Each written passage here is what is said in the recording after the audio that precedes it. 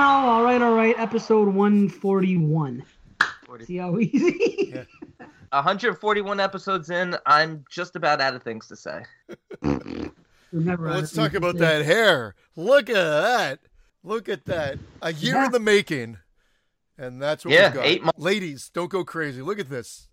They're foaming at the Right. mouth. Look at him. Ooh-wee. Wow. Look at this. Look at his handsome. Yeah, see? Did you get your eyebrows So trimmed too? I don't think he went to a, what's that place called? I don't think he went to like a Fantastic Sam's. I think he went to like a hairdresser. I don't think he I went don't- anywhere. I think he was wearing a wig for the last year. And I think he's been perfectly groomed the whole time. I was wearing a merkin. Not even a wig, a merkin. I had a We're dick bringing that wig back? on my head. We've talked about Merkins on this show before. Yeah. Merkins and davening. He's right. He's got nothing new to add. Wait, what happened? I said, you're right. You've got nothing new to add.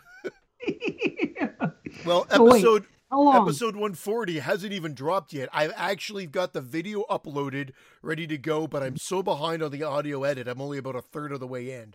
It's been Maybe if you spent less time changing your icon logo on Skype and more for the 2 seconds we call you, we have to see that it's fucking Amityville. We know we're doing Amityville. I took notes on the fucking thing. You took notes on Amityville?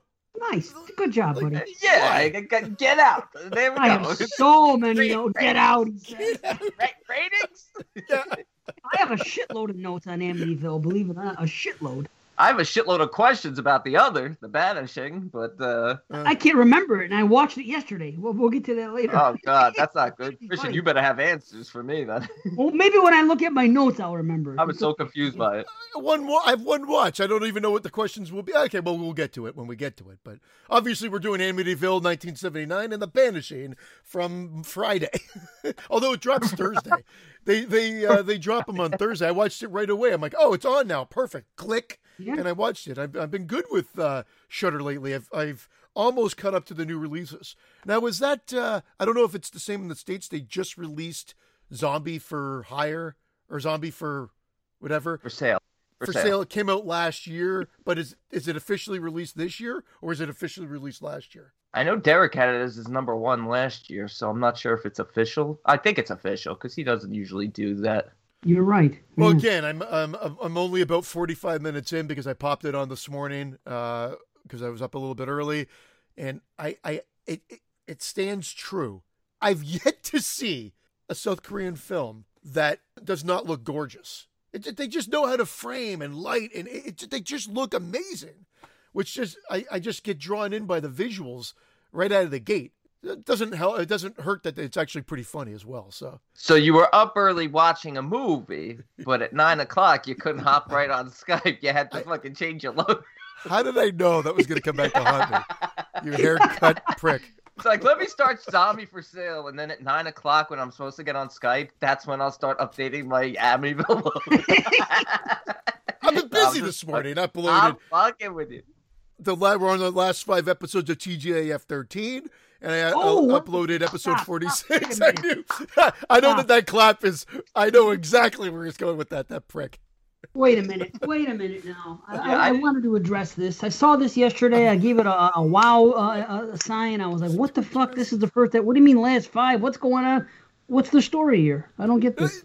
There's no story. We just at some point we Oh, just there's knew a we were going to story. end the show, and I just said to Vince, I said, why don't we? If we keep going at this rate, we've done the most consistent show since season 2, since our second year.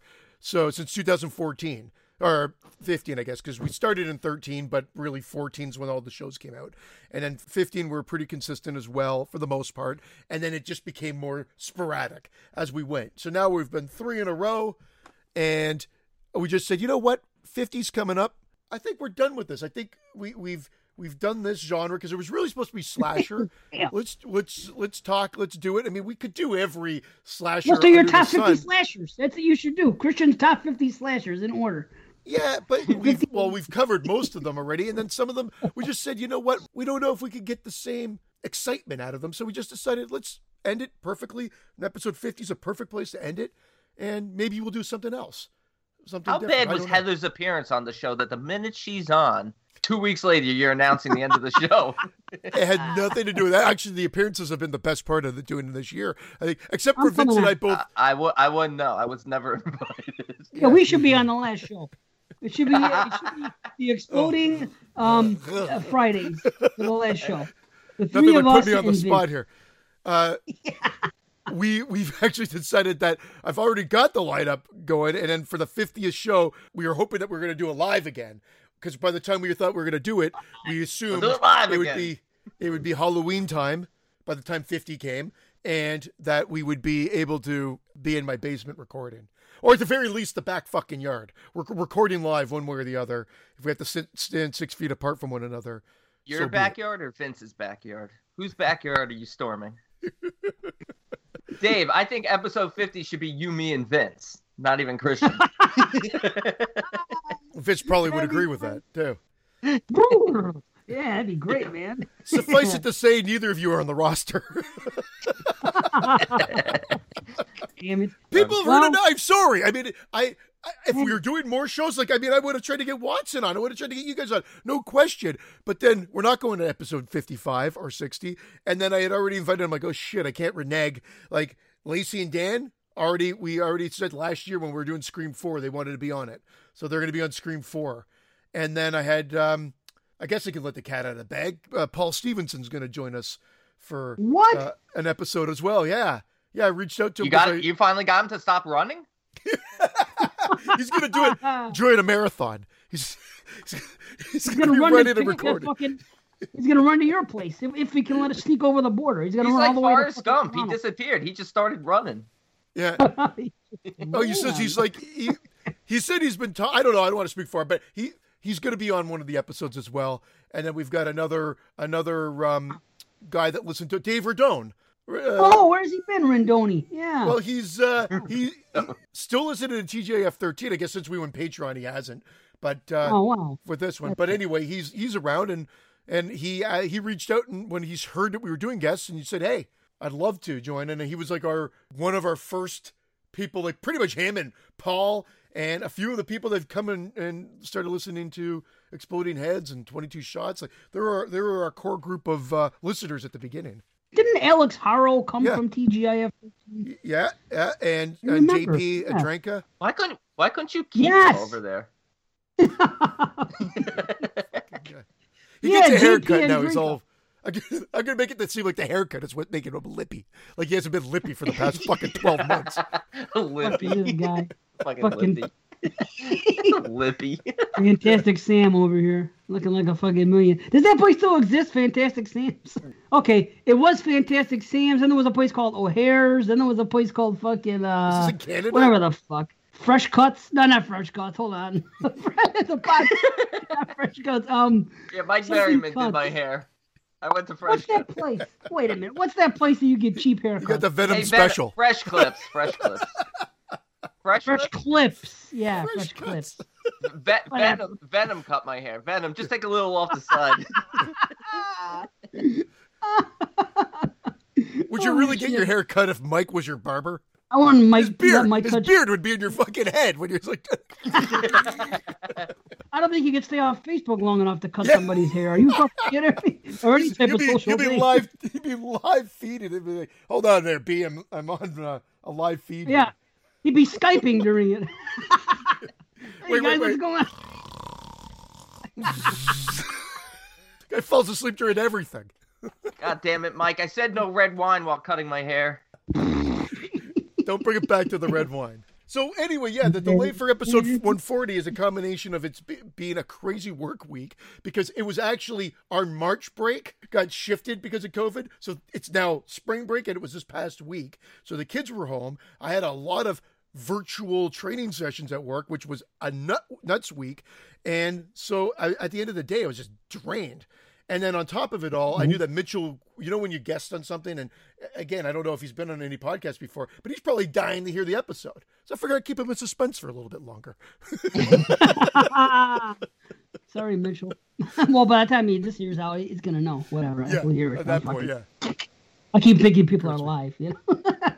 They could be alive. I just got through the part where we broke you, Dave, last week with Oh, the fuck. with the werewolf and the silver bullet and the, Yeah, the man. crippled. I tried to edit it down because the laughing went on like 3 times as long as what I actually. I gotta keep it in because things are being said kind of Oh, throughout. keep it in. I want to hear it. I never laugh like that. I gotta fucking. I do it. I'm at work and randomly I'll be driving or something and I'll think about that and I'll start laughing all by myself. Sorry, excuse me. Well, It cracks me up. that's the stuff that I like too, and I'll be like randomly by myself too, laughing. And then normally the family's like, "Are you laughing at one of your own jokes?" And sometimes it is my joke, but this time it wasn't. It happened to be your reaction to it was what was killing me. So Dave's reaction to your joke. I wasn't laughing at my own joke. I was laughing at someone's reaction to my own joke. But it wasn't even a joke. That's why I laughed, because he was saying it in all seriousness. He was like, "This movie," he said, "I think would make you maybe even want to be crippled or something." He wasn't saying it for fucking chuckles. Well, I don't know if it was. That's not exactly the wording, and I don't know if I was saying it like I said. I'm not trying to make a joke out of it. Yet, no, quite the way how you say it, it was ridiculous. Oh, Lord have Anyway, mercy. well, we're all over the place this morning as usual. This coffee, I think it's like, not Timmy. I'm It's just- home brew. Wow, I don't have Timmy's either for once. I have Puerto Rican coffee, believe it or not. Puerto Rican. Homebrew or Hebrew? And you have Hebrews, right? I Hebrewed a batch myself. No, we ran out of a Timmy's can last night. My wife has a what do you call it? A couple bags that she has of coffee, but it's Puerto Rican coffee. And Good. she told me that she switched it a couple times, but when I went to work and I never noticed. So it's fine with me. I don't care. It's good. You know what I look for? When they say free trade, I throw that right aside. I look for child labor coffee. And that's the coffee I want because I know a lot of blood, sweat, and tears went into that coffee. Typically, it's really robust. Each bean individually picked. That's horrible. Coffee bean. I know. It's I shame me for that joke. Oh boy! Now you had to say that. I was gonna. Oh boy! I gotta get into this. Oh, boy. Well, you know what sounded like fucking the Jerky Boys. Oh boy! Remember that one when he was saying that? Oh, why don't you just string me up by a tree the way you're talking? Did you ever hear that one? Yeah. Wait a minute here. Hold on just a second. Lord have mercy on him. I tell you. Well, it has been. Well, before we say this, episode 50 is going to be the end of TGIF 13, sadly. I propose that we wrap up this show, episode 142. 500. No, 500. I figured it out. I'll be 65. 500. No, it'll be 10 I'll more retire. years. I can retire. We did one. It's a perfect number. We could retire. Let's grow the show hugely. Make 2 movies at least. Get some funds, and who knows? By then, maybe we'll be household names. Well, not household names, but we'll be. Can we make one movie names. at least? Yes. I just want to make Or one. can Canada open up its borders? No, I don't know, man. I don't think that's going to happen A until lot of October. good it's done. A lot of good it's done. You guys have been on lockdown the whole time. You're still getting sick. Makes no sense. The thing you're trying to prevent is fucking. I don't know. No, we haven't really been on lockdown. It seems like we've been on lockdown, but we haven't been. It's because this government is flip-floppy. Our provincial government. No, I mean you're not letting us in. That's what by lockdown. The borders are closed. You're not letting any outsiders in. That has nothing to do with COVID. It's just an excuse. It was long overdue. Yeah. We don't want anybody coming. You guys couldn't do it to Mexico. We successfully did it to you guys. Right? Just Gee, you keep did it the quiet. right thing. Build a wall. Don't say shit. Just close the fucking borders. Done and done. They're quietly conservative. I've been saying this all along. It's a master plan by Canada. They come off only, but they're quietly conservative. See, if this country they could have done it the right way and not look like assholes. Yeah. Like Trump could have came in and just said, well, COVID's here. We're just going to shut down everything and not let anybody in. And people would have been okay with it. He could have got what he wanted. Think about this. It saved the, 100 million, 2 billion? What? I don't know what that fence cost. That chain link fence that they put up. A chain link. Well, wait a minute. Is there anything can I hop anything to get into Canada? Like, what's stopping me from getting into Canada besides the borders? Like, isn't it the same thing in the States? Guns. Like, how can you can you swim up? Maybe you can swim up in the United States or I have a something. wall of dead moose. Yeah, it's a dam. Fucking- It's a dam of dead moose and beavers. Just It's fucking a meat pelts, stand. pelts of dead moose and beavers. I suggest you try it, Dave, and see what happens. Report back. Okay. It'll be an interesting segment, that's for sure. How I tried to. I mean, I broke into the Friday the 13th campground. Why can't I break into Canada? I believe I can. Tomato, That's tomato. about the same, right? Yeah. It's about the Yeah, it is about the same. I think I can do it. I think I can fool these Canadians. same I don't level know. of security at both. I'll just start talking Canadian to them. You know? Yeah, I'll just start singing those 80 jingles that you fucking know off by heart. Right, there you go. When you eat your Smarties, do Ontario, you eat the it'd be red like- ones last? Asshole, Ontario places closed. COVID, prick. Get the fuck back. Swim back. See, I just left, but I forgot my coffee crisp. I gotta come back. You know, I'll say everything Canadian. I'll get in. How do man. you like your coffee? Crisp. And then you'll be, oh, come on right in. You're definitely Canadian. Come on in, Yes, sir. please. I'm a boot tired here. I don't know. I can come up. Let me in my house. Anyway, episode 500, I say. Episode 500, and here's why. We just did 140, okay? If we kept going 3 a month for the next 10 years, approximately, that would be 36 shows times 10. That's 10 years. That's 500. So 10 years Did you from see the today, color? we You see the color drain from Brandon's face? I can do this for 10 more years. I have a lot to say.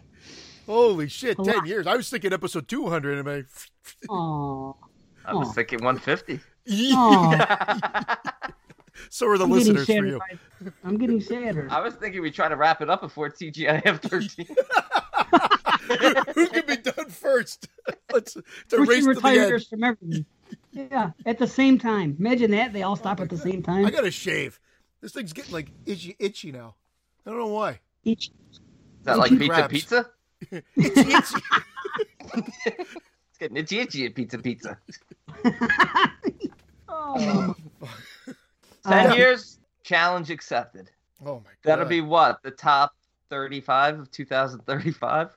Here's how I look at it going down. At some No, point not before that 31. happens, I will be gone, and then Watson can come in, and then you could just merge Watt Z and this together into Exploding Watt Z with Brandon Orlick. Oh. I love Watson, but it's. What's it's- with the At some has point, to it's be- got. I don't know if I can do it. I got to be honest. I don't think I'm going to be doing this for 10 more years. I'm not. I think Dave was sort of kidding. No? I was sort of kidding, but I was hoping it could happen at the same time. You never know what can happen. Because I could totally. But if you ask me, like, can I see myself doing this in 10 years? I hope the fuck not. I hope I'm doing it till the day I drop dead. To be honest. Well, in that case, 2 more years. And if I die in 2 years, then so be it. I this is the only thing I look forward to. Like I plan you know, I plan on dying live on episode 200. Can we put in a contingency that we have you stuffed so that you can still show up and they could just hit record on your end, and then we'll just have you sitting there, and then we could like your daughter could string it up like thumbs up for like the review, Oh, that'd be or great. thumbs down like one. Yeah, you're That's gonna be a fine, that'd stuff be cut awesome. out. You're gonna be a stuff cut out in your video room, definitely. Or we'll get like multiple great. heads.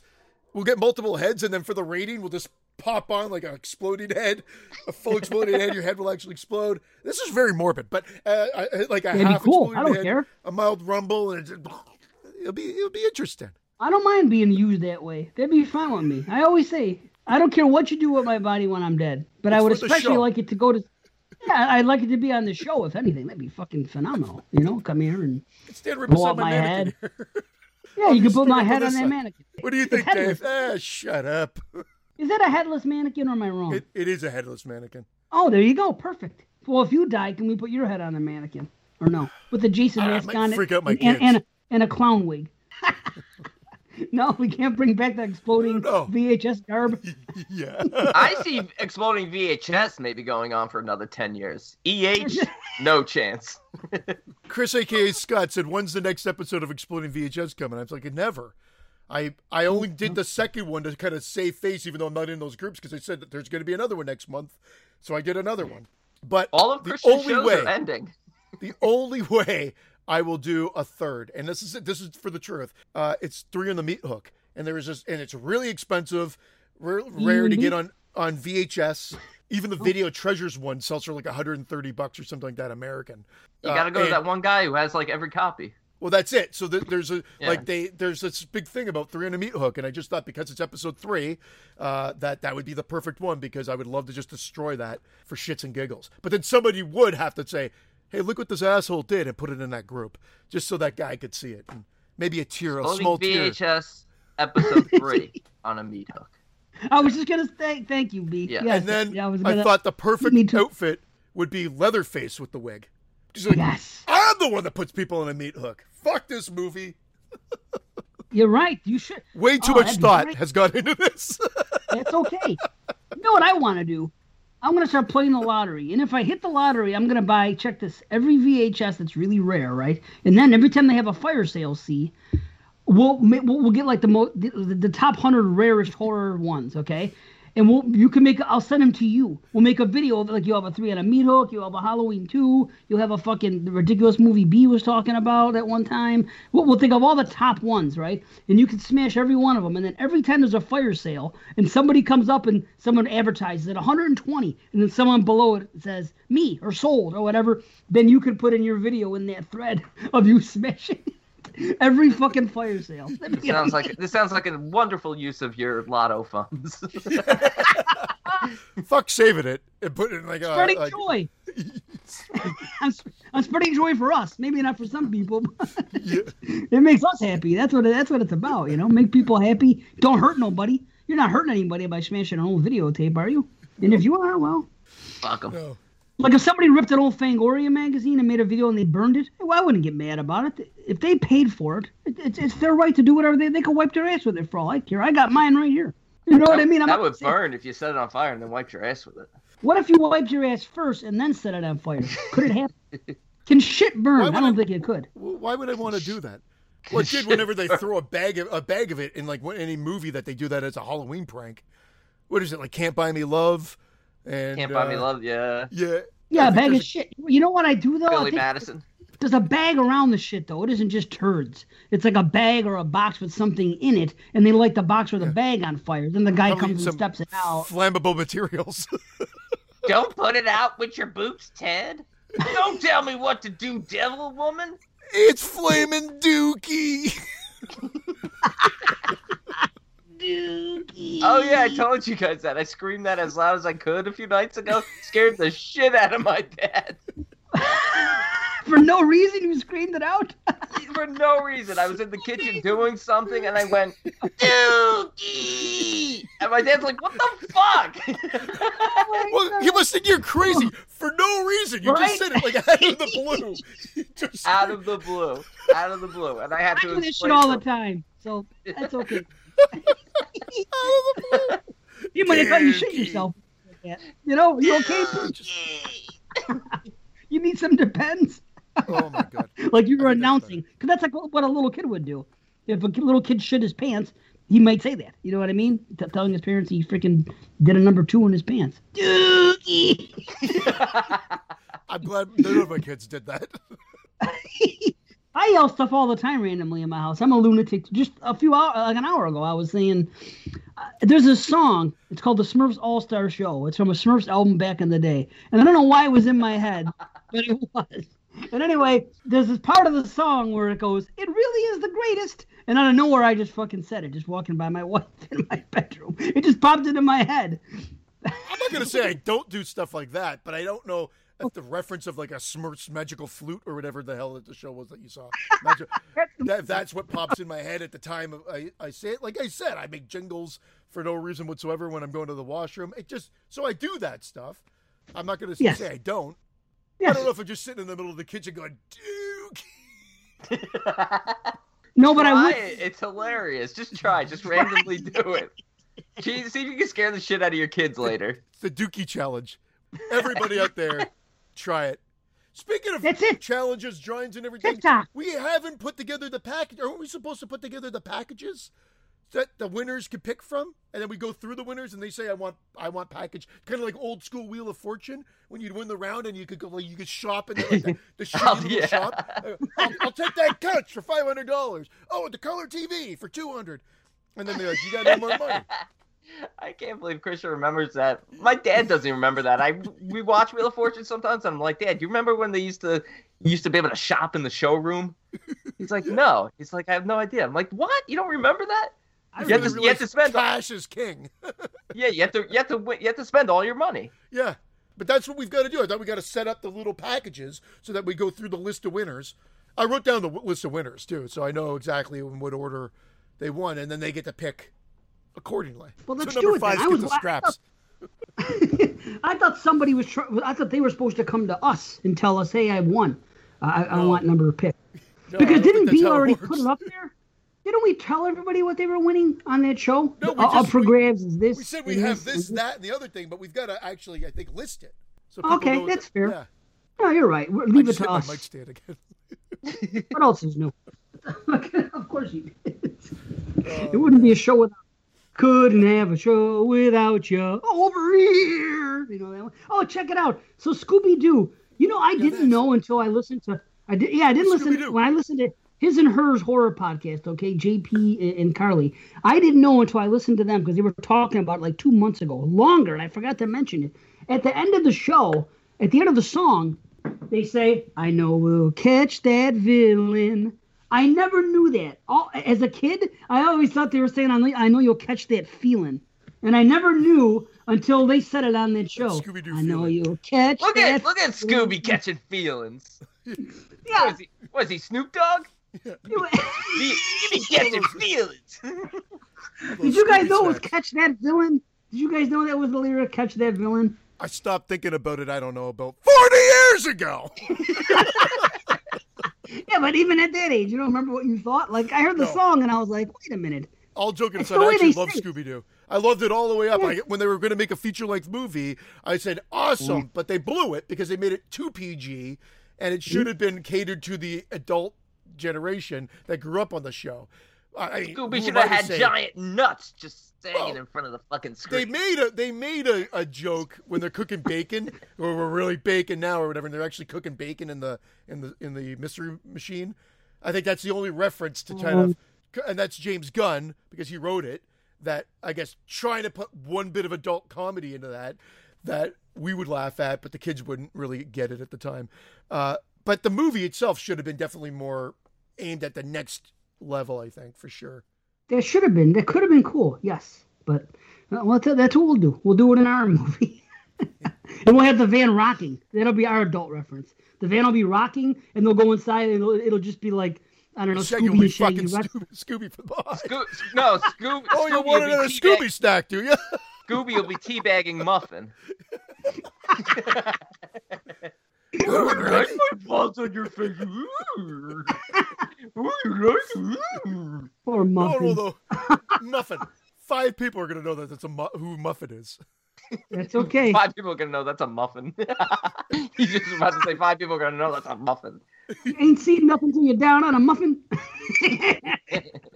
It's another thing I do. It's not even going to be the dog muffin. It's going to be an actual muffin. And then then Ginny's going to be then. She's like, come here, Muffin. Come here, Muffin. It's just a fucking corn muffin that doesn't move. Come here, Muffin. Come here, Muffin. That's what we'll do. That's what we'll do. I love Dave. Dave's like, that. We're doing everything. If you mention something, we're doing it in our movie. But instead of it being Ginny, Amy Steele, it'll be my cat, Ginny. It'll be Ginny and Muffin. And it'll be her. I'll put it on the table. And look, Ginny and Muffin back together. I am telling you, though, if that's what you want to do, that could possibly be one of the easiest ideas other than like a found footage style. Because literally it's shorts. And I love shorts because they typically could be in, out, and done. And it literally just could be like channel surfing. And it's and you just keep going from one skit to another. And that could be the movie. I think I like that idea because ultimately it could encompass everything that we have talked about. I'm not saying let's not say it's easy, but it's a great premise because you could just write random skits and then throw them together. Yeah. The best ideas are created organically. You know what I mean? And that's what it just happened on the show. Just like Tusk. They were talking about Tusk on what's his name show, Kevin Smith. You know what I mean? And it came to be. It's just the way it is, man. We'll have to go back and listen. We'll do it too. We'll make Tusk 2. Tusk 2. He's like a circus show, and they're taking him town to town. Tusk 2 on the move. And then Tusk 3 can be on the rocks. And he can be drunk and on ice, you know? Or Tusk 2 on the rocks would be funny, too. Hold on, I got to get to this situation. Hold on. There's something I have to say. Is this the shame segment? Shame. It's been a long time. It's been a long time since there's been a shaming. But there's a reason for it because it has to do with horror podcasts. And not just horror podcasts, but a first-tier horror podcast harassing a relatively new show. How about that? So about sound quality, or are you going to get into it? I'm going to get into it. No, about their name. Check it out. That's the craziest thing. Yeah, okay. Now, you may have heard me. I've mentioned this show before, as I've mentioned a lot of shows. Nightmare on Film Street. Have you ever heard me mention that podcast? I have. I've heard you mention it. Nightmare on Film Street. Film Street. It's called Nightmare on Film Street. They're Canadians, too, B. Or C. I even tried to hook them up with you. Thinking you're Canadian. It was early days, but I got no response from that one. So fuck them. Wait, are they the top tier one, or are they the one that... Yes. No. They're a top tier. They're on Bloody Disgusting now and everything. All this stuff. It's just a guy and a girl talking about a movie. You know what I mean? Hold on a minute. One guy, one girl, one cup. One Stanley Cup. It's Canadian, remember? One Stanley. Lord Stanley. So what happened was old school. There's this podcast that they started. I want to say I know it's this year. Okay, so in January of this year, there's a new podcast, and the name of their podcast is Nightmare on Movie Street. Cut that out. I feel that's not it. I was reading something and trying to do something that. I love that joke. Thank you, Lord. Sorry, Tusk Dave. over there. No, I fucking. Now I feel bad, so please cut that part out. I stumbled. I didn't mean to. I was reading, and you know me. It's fine. I can't read it. We're human. Do shit at the same time. Warts it and is all. Human. Okay, dookie and all. Okay, so anyway, in January of this year, these two ladies made a podcast. They started a podcast, and it's called The Nightmare on Fifth Street. Okay, and it is two sisters, Alma and Dahlia. Okay, they're two sisters, and they're horror fans, obviously. Uma and Oprah. what did you say? Uma and Oprah. Uma Oprah. Alia Dahlia. Alma Dahlia. Alma. Julia Gulia? Oh, Dave's like, I just want to get through this fucking shame segment. Just like, Okay. Did No. you say Nightmare on Fifth? Like Fifth? Okay. I just wanted to make sure. Like it's a street, literally. Yeah. Okay. EH. Okay. The reason they call it that is because They that's must the live on street Fifth Street. they grew up on. They Yeah, grew up on okay. Fifth Street. That's where they lived as children. Okay. So anyway, they're horror fans. Obviously, they do the show. So now, this show starts in January. They put out some shows. I've listened to some of their shows. I've listened to Nightmare on Film Street as well. So now, what happens is, on Instagram, they get a message. Nightmare on Fifth Street gets a message from Nightmare on Film Street. And literally, when I read this is exactly word for word what things are said. They sent him a private message, and it says, "Hey guys, did you not realize that there was already a Nightmare on Elm Street title punned podcast?" So, Nightmare on Film Street took objection with them naming their podcast that. So then, they responded back. They said no, because they put what I'm talking about here. And by the way, I have spoken to them, privately. They're okay with us talking about this, and they're okay. And I told them I'm going to be sharing what you posted, and I'm going to, and there was a private conversation I had with one of them, and I'm just going to take like one thing from it, nothing, damning or anything like that. But Was it Dahlia or Delia?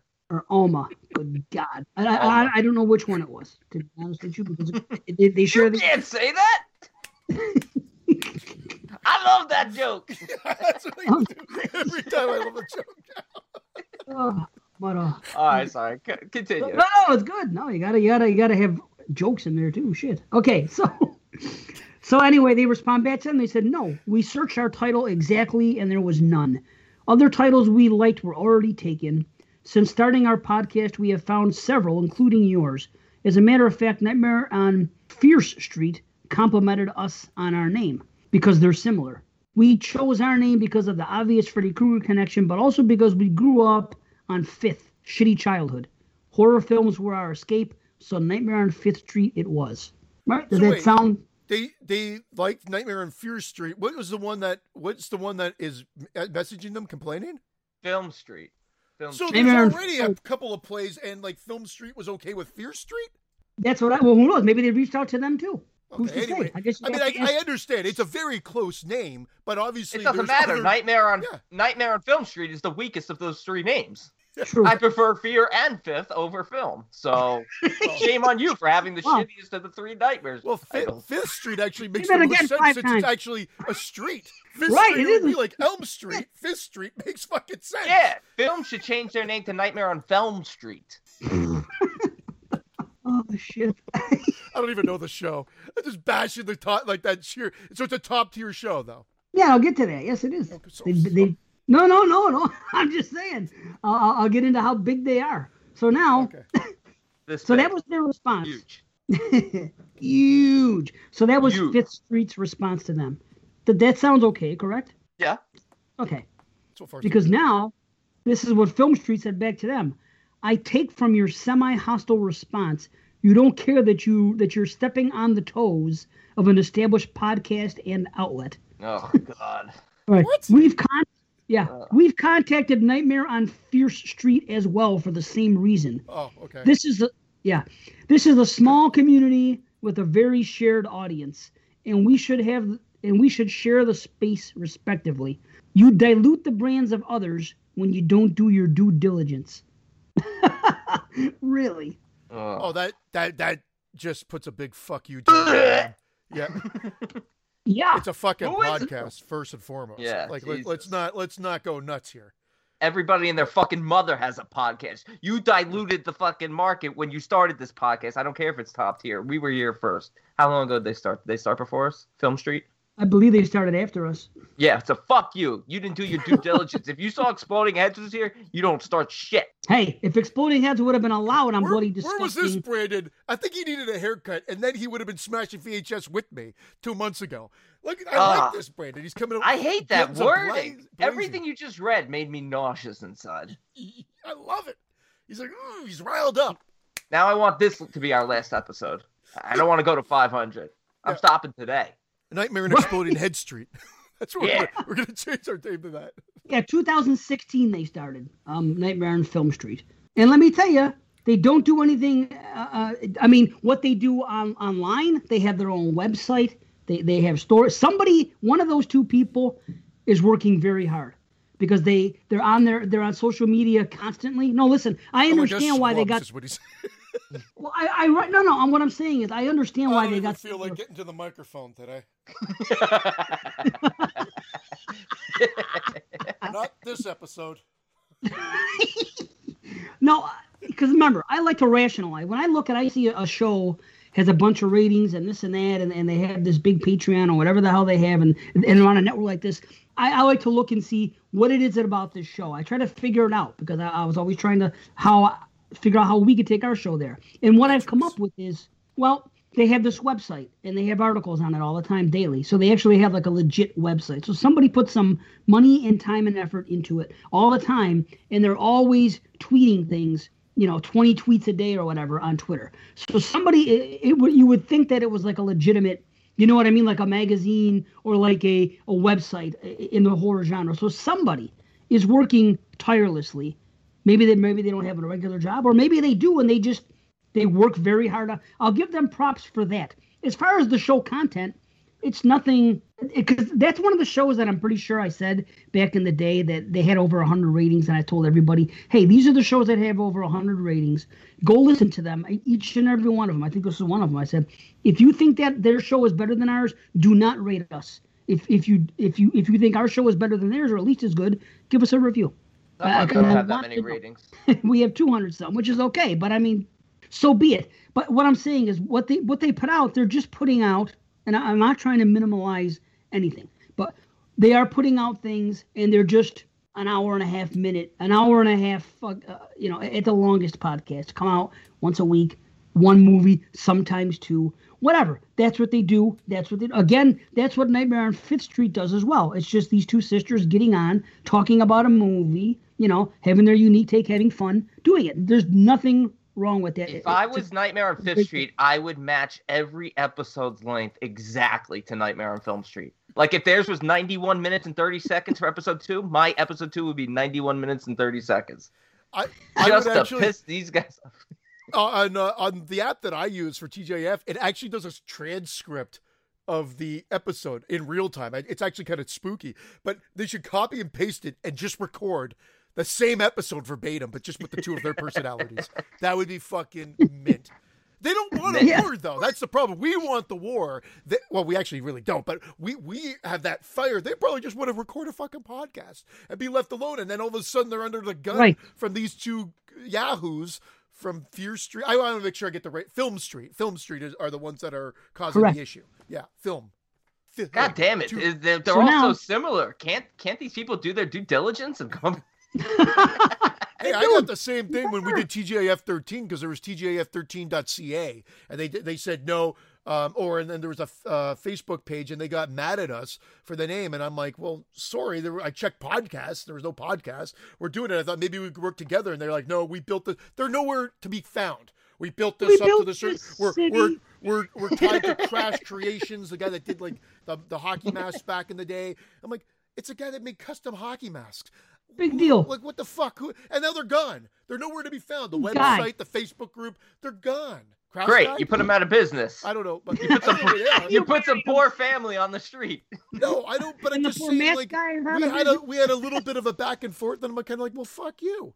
Like, no, we're not. Like, we're going to do it. Their website was, we said, hey, we have this podcast. Maybe we work together and then, like, link it on the website. And like, no. And then their website was under construction for like a year or so. Nothing. It was just a logo of Friday the 13th. Nothing, and then it just died. And now they tried to pivot after you stole their identity, but they couldn't do it. And now there's some homeless family on the streets of Oshawa somewhere. Identity theft. And that's the reason why we chug out one episode a year, just to piss them off. Still going. Like that Energizer Bunny. Still going, you fucks. And then you're gonna pull out at 50. You're gonna hide in team. You've already taken identity. The website is, I think, now up for sale. I should just try to grab it for like $15 for the year or whatever like that, and throw it out there just for shits and giggles. Do it. Pull up Vince McMahon. I bought my competition. You could open up the last show and say that. They weren't even a podcast though. They said, well, we were thinking of doing some podcasts. We've done a couple of quick episodes and we were thinking of going into it. I'm like, well, then do it. But you haven't done it yet. I'm thinking about playing the lotto and hitting fucking Mega Millions. It's no different than the movie. That's why we got to do the movie because, we got all these great ideas. We got to write it and do it. And that's it. That's what we're trying to get to. But, I mean, at this point, there was nothing tangible. There was nothing there other than the idea that they would like to expand some 5-minute little audio snippets that they did into like a podcast of some sort. And they didn't. So fuck them. Anyway, I feel I get exactly what they're saying because I reached out in a friendly way and they came back again, just enraged. So I'm like, well, these guys are assholes. Well, listen, this may come as a surprise to some people, but I feel the complete opposite about it. I think it brings exposure. It's like, think about like when a movie is remade.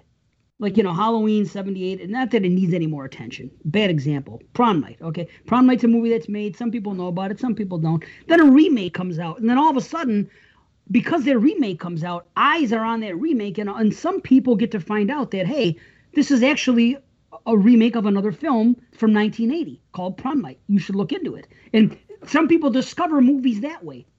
Anytime someone says negatives about remakes, that's one of the things I say that's a positive. I go, in some cases, it shines lights on the original that weren't there, right? So now, I agree. That's just the basic thing. But I've had this conversation in our chat with JP because he said that there was another podcast that they found later called His and Hers or something like that. And I said, you should look at that as a positive. I go, if anything, maybe now you have your audience. Everyone that you have, you already have. If somebody else finds you now, what if it's by mistake because there's another one out there? What if if another Exploding Heads started tomorrow? I wouldn't be mad at all. I'd say this is an opportunity for someone to discover us. What if what if they end up getting bigger than us? There is an Exploding Heads, though. Remember that there's a comedy trio. They were on YouTube, but again, we didn't know because we were a podcast, right. And then we but we stole that too. We're a comedy trio also now. I love that joke. We're comedy mixed with horror. We took it to the next level.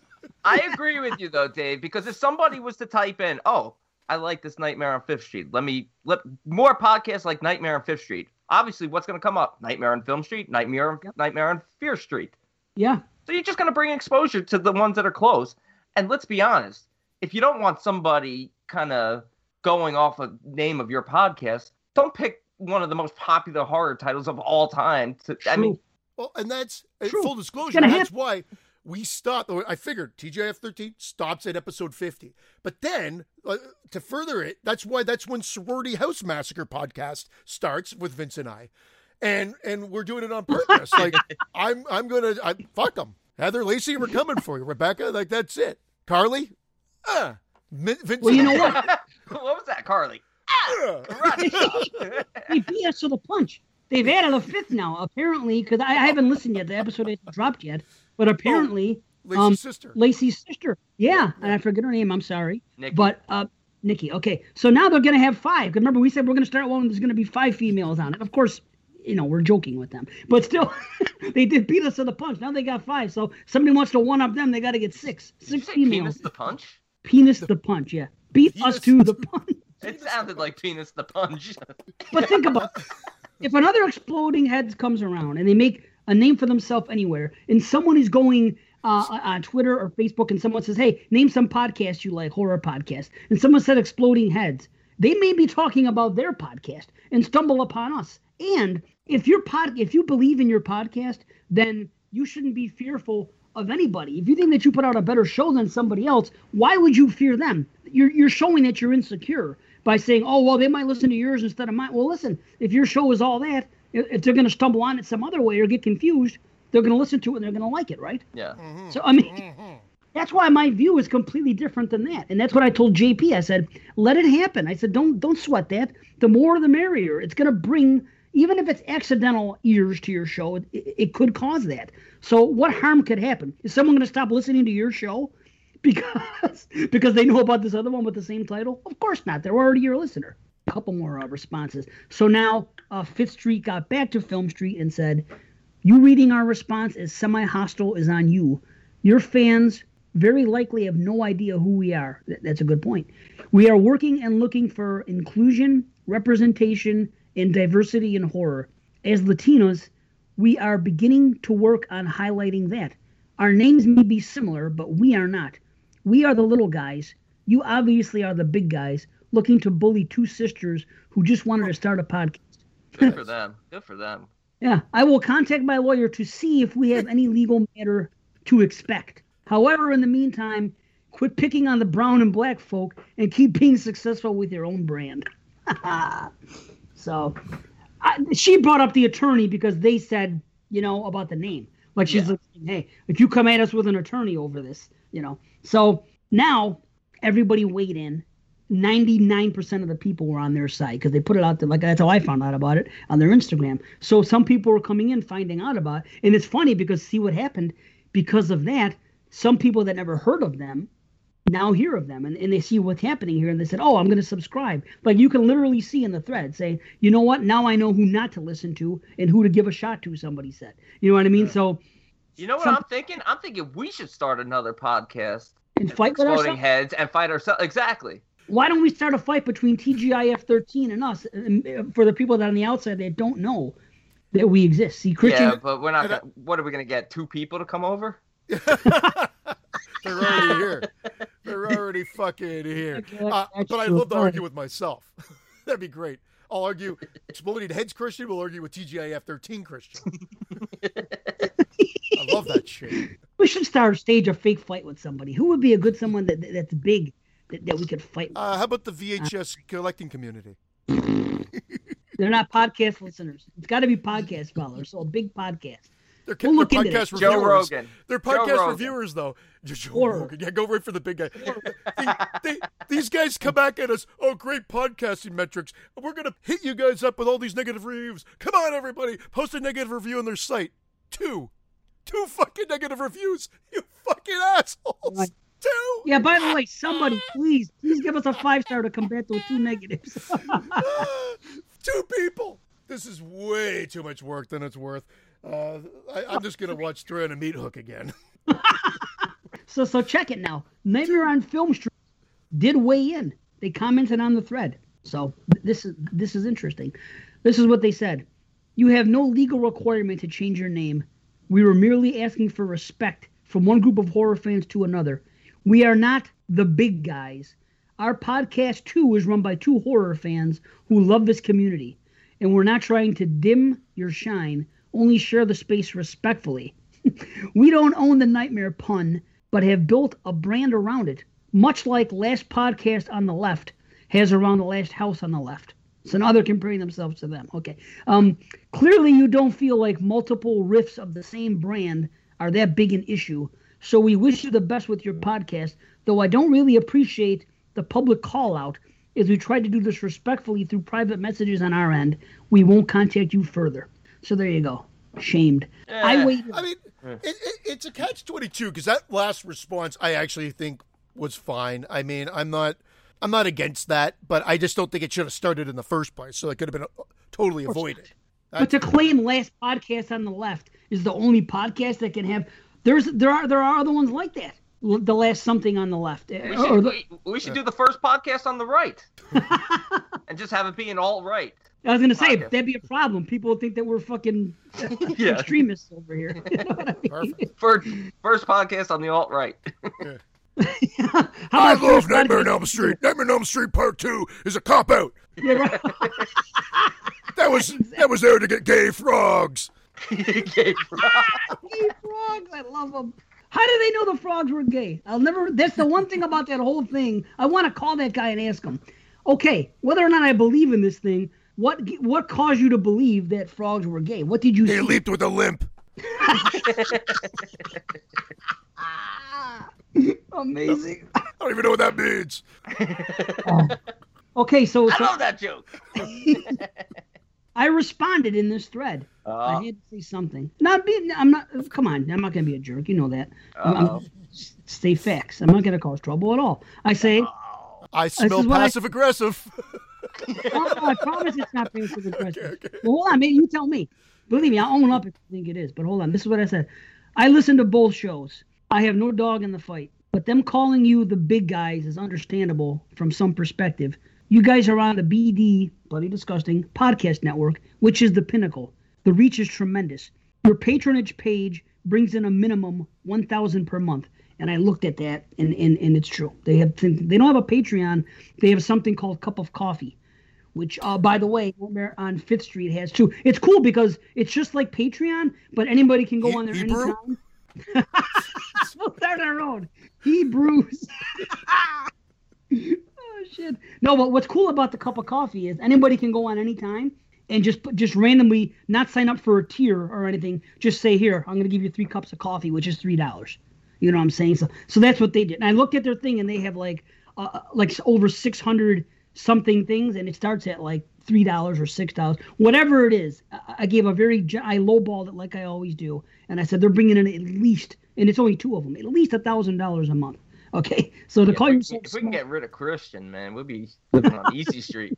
Oh shit. So anyway, let me Nightmare on Easy Street. There we go. Once we get rid of Christian, that's our new podcast. We should start it, B. Just me and you. Nightmare on Easy Street. Looking to get $1,000 plus. Live on Easy Street and choose off every podcast name. I love that joke. Yeah, that does get one of these. It's 2 of them, actually. Now I said, that can be figured out by looking. I'm not angry about it. I'm happy for y'all.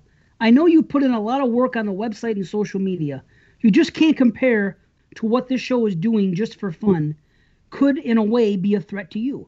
I think that's their meaning. I'm not saying we don't all do this for fun, but there's obviously different tiers in horror podcast land. I try to give every show a chance, and I find myself feeling like a lot of shows with a smaller audience are sometimes better in quality than some of the big dogs. Yes, our show does have some decent success. We do try to share and spread the word, though, just because it's honestly good for all of us in the long run.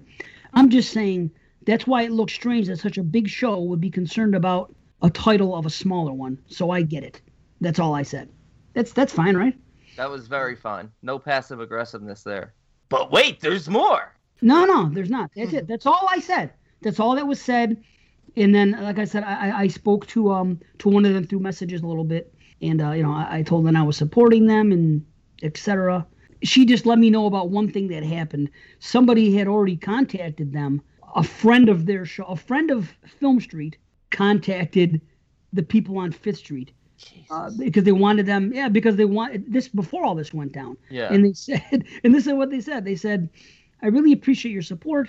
We have no problem sharing the story. It upset me because when I found out about them, I thought they were a cool podcast and thought it would be cool if we could get half the listeners in a few years. That's why it stung." So I understand that. They looked up to them. You know what I mean? And you're coming at them like that. That's ridiculous. Then she said, "I had a friend of theirs reach out to me asking me to take the Instagram down. That really upset me because I'm a fan of his friend." Oh, so it's somebody else that's a podcast. "And told them so and how excited I was about the projects they're working on. They asked me to take the IG down after I expressed admiration to them, so it felt even grosser. They said that the friendship with Kimmy, who's one of the hosts, was the reason to reach out to me." But anyway, they gotten over it. They put out a video the next day, and she said, "We're going to forget about this. We're going to move on." They handled it so well. And she said, "My sister and I discussed it. We're 100% okay with this being shared, and we're also doing better." They did it the right way. And I told her, I said, I'll give you props, because if that would have been me, especially in the early days, and someone did that to me, I would have made this into a real big deal and fought and everything. I go, good on you guys for having, cooler heads and having the presence of mind to handle it correctly. But the thing is, they big timed me one time, actually twice, and it kind of rubbed me wrong, because you guys know how I feel about common courtesy. And when we were doing that thing with the top 100 shows, the top 100 movies of the millennium, and I was talking to certain people that, again, I follow them on Twitter and they follow us. Same thing with Instagram, and I've been on their Facebook page.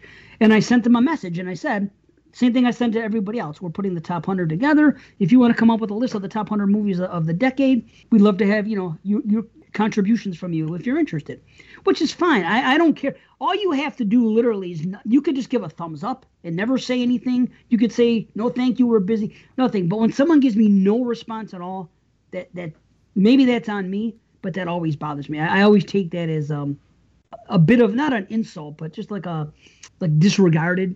And it's bothered me. So since then, I've thought about that, and that's just bothers me. It happened don't read too much into it.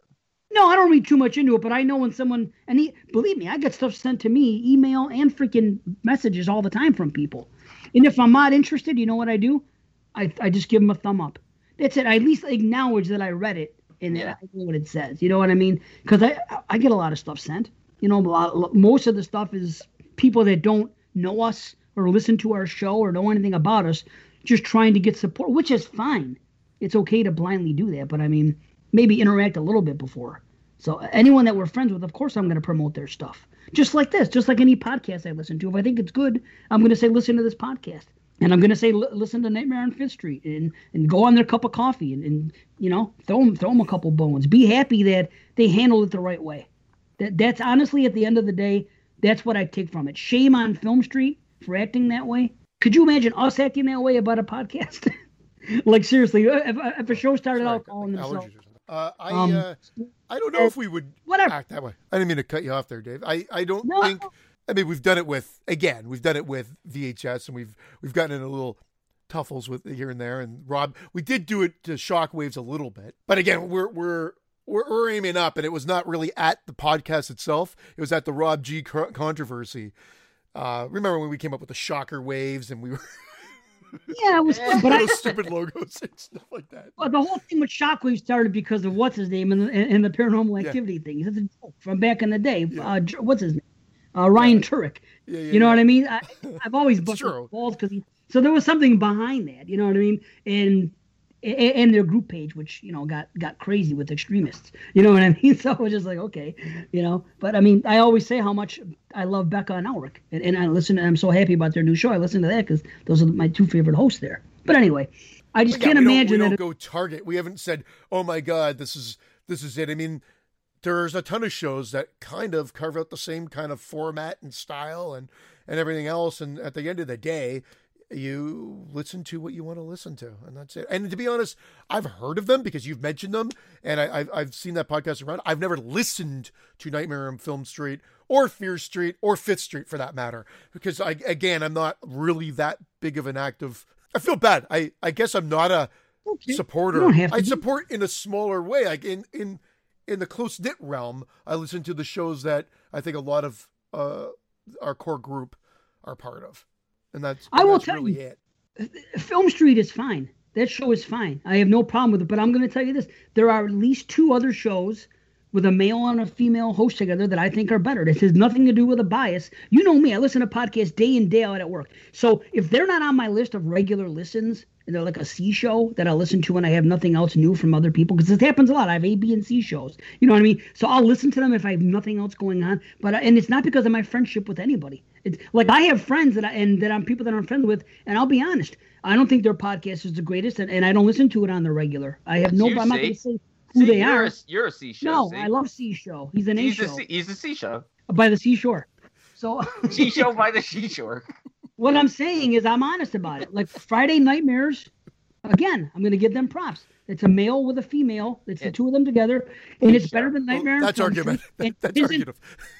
Scott and his and hers with JP and Carly. It's a male and a female host, and I think it's better than Nightmare on Film Street. I'm sorry, it is nothing. If you could blindly line up people and say, listen to these shows, tell me what you think is more entertaining. What do you like the most? I don't see, and I'm not knocking Film Street. I just don't see how they are on this level, and these other shows are not. I get it. There's always shows like that. I remember when we were first going to get into the Patreon ones, I was kind of listening to get an idea of what was out there, and I was shocked at a lot of the shows there too. But then there might be people that come in and go, "Holy shit, these guys have been talking for a fucking hour." And they really haven't done anything really horror yet. So it's all. There he goes, passive aggressively saying, "Let's move this shit along." Yeah, but now with I thought that was pretty overt. And again, Scott. But our listeners like this now. I know. And again, I want to get back to Scott. The reason I say that is because I don't know who wants to fuck Brandon more. It's Scott or Heather. That's the problem. Like that's why I say it. I don't know who I want to fuck more, Scott or Heather. That's a whole side story. But I get it, and it shouldn't even. They should have just said, "Hey, listen." Maybe they could have reached out and say, "Hey, our names are pretty similar. We've got a pretty big following." There's no dick. Everything that they would have said would have been dicky, one way or the other. It would have come out dicky. That's my dicky. Yeah. I guess there was no way to win it, but. I don't know. Their last response. It's just an odd thing after. Last response is fine. It's just an odd thing though. After 5 years and establishing yourself, getting yourself on Bloody Disgusting, you're doing well for yourself. Why? Why would you care if a new podcast wants to sort of? That's it. It's unintentional, but even if it was intentional, they kind of. I don't want to say ripped off because you didn't create Nightmare on Elm Street. So it's like, but just kind of have a play on the same title. It'll only bring more exposure to your podcast when people type in theirs. I just don't get why people can't see that, right? but they change and at the end of the day, it's just podcasting, and pretty much everyone's doing it for fun, except maybe Last Podcast on the Left, because I did look up their Patreon once. I was like, holy fuck! Oh my god, they were like $60,000 a month. Must be nice. Yeah, I was like, that's awesome. It's awesome, and I'm happy for them. I can it really be that good? Can it really be 600 times better than our show? that's I didn't listen, but yes. I didn't listen, but yes.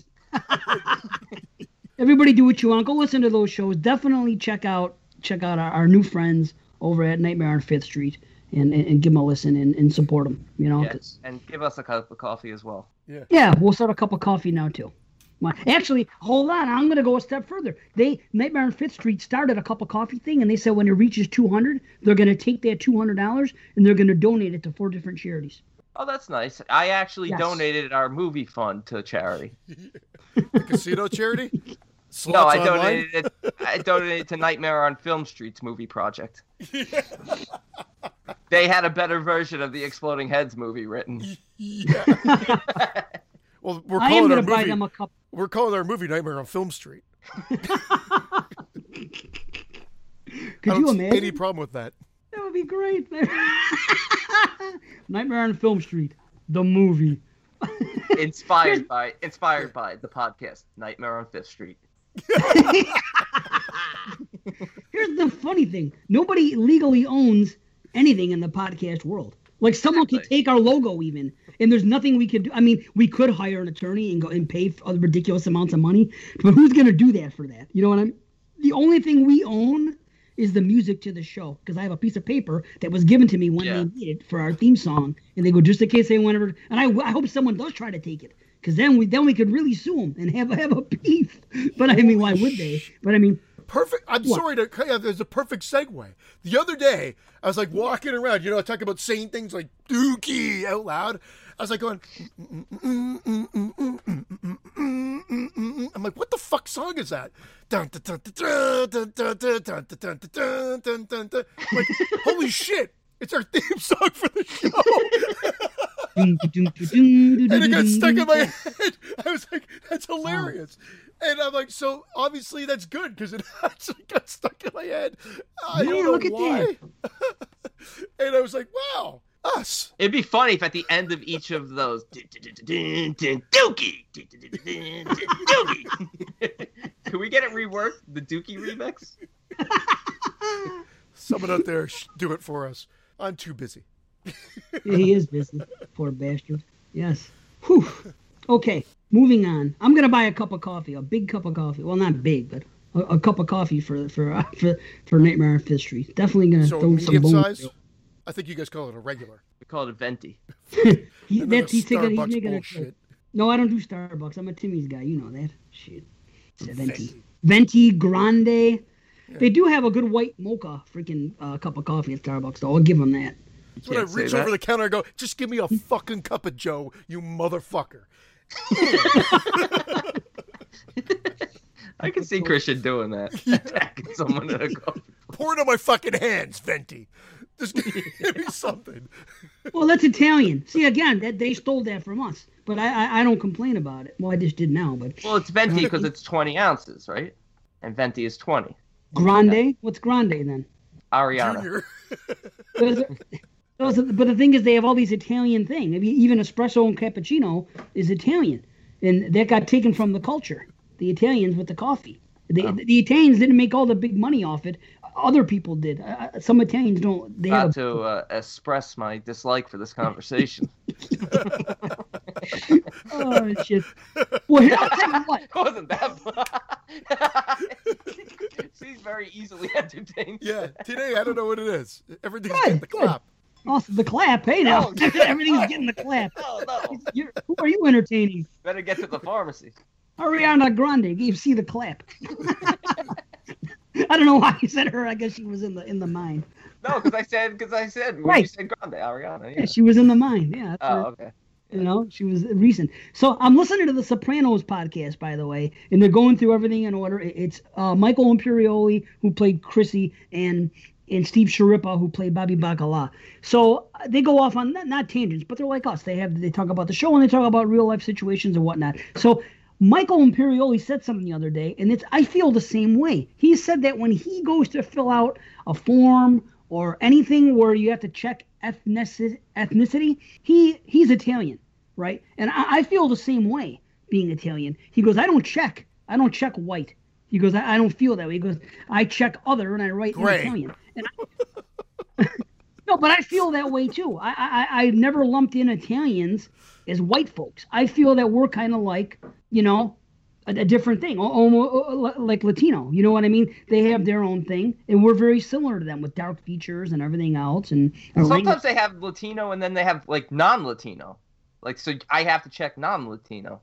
That's that's what you identify as a non. No, That's sometimes it's a choices. that's all they give you. Not in Latino Canada, or that's non-Latino. for sure. Some of the questions, yeah. Sometimes they have the one where you have white, and I'll just click white, and then they have, are you Latino or non-Latino? I've had that. Weird. It's See, very strange. Sometimes I put Latino, sometimes I put non-Latino. So they're lumping them under white. Sometimes I put essay. Sometimes I write an essay and sign an essay. My hands are not going up for that one. I've locked them down. Anyway, I want to know, do any other Italians Cemented. feel that way? Because I thought I was the only one. But Michael said the same thing on his show. No, Sometimes it's I okay. draw a Star of David and I put a check next to that. What do you say? A caveman.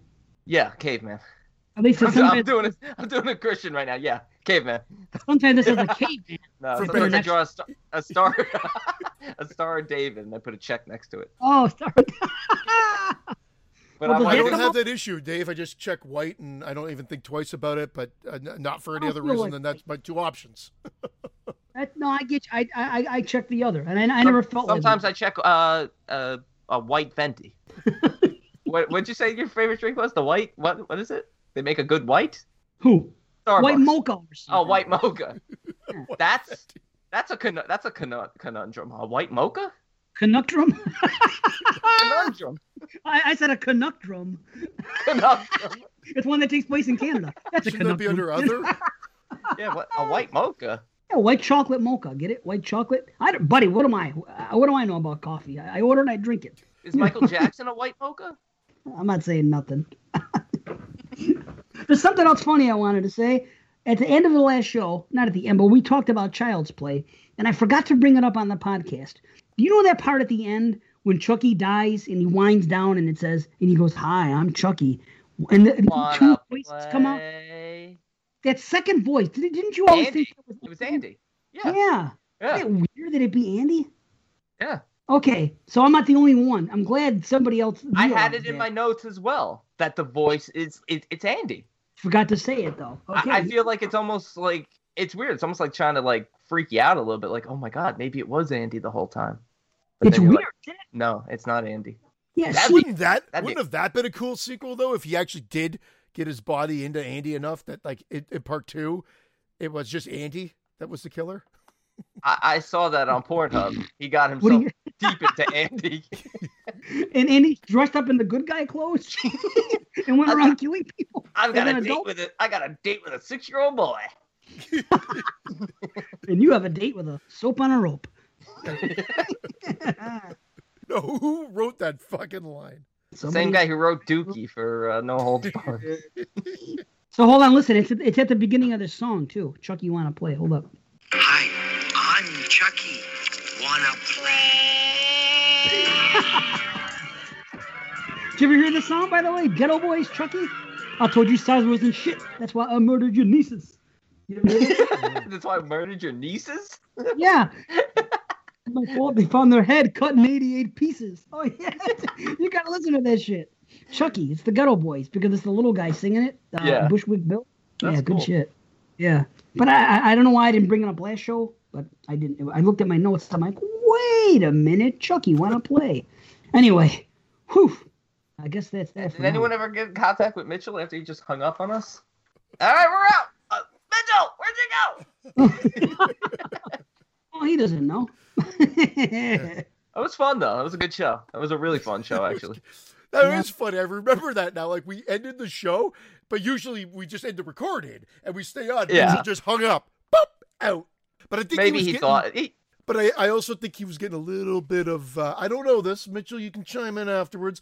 But I think he had his daughter was up and the wife was there. I think he was getting a little bit accused of get the fuck off that call and get the fuck over here and help me. I don't know, but I got some of those vibes. I thought you were giving us those vibes. You have to get the fuck off, basically, too. So he probably just got wind of that, too. I did. caught your- No, because I had moved at that point. You I know, think we if just you have ended to get off, feel free to go at any time. Get off. Get out. All right, let's get into a movie. I'm dying over here. Let's get into a movie. All right, now do you want to start with Amityville, or do you want to start with the spoilers for The Banishing first? It's been a few weeks since we made this show, Christian. How about the spoilers for The Banishing? Just the spoilers. Yeah, then we'll do that, Phil. Yeah. Yes, and then the rest of The Banishing after the non-spoiler. What do you think, see? I like it. Let's do it. Yeah. I like it.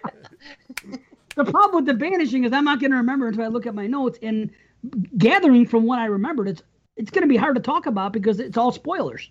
Well, I need help with the spoilers. Like I could talk about non-spoilers because that's easy, but I need help spoilers because I don't understand that movie. We're going to have a post-credit sequence then. Post-credit. All right, let's start with stinger. We're going to have a stinger. All right, Amityville Horror from 1979, directed by Stuart Rosenberg. Newlyweds and their 3 kids move into a large house where a mass murder was committed. They start to experience strange, inexplicable manifestations, which have strong effects on everyone living or visiting the house. Well, let me say this right off the bat. Did you hear there was an accident on the set involving the director?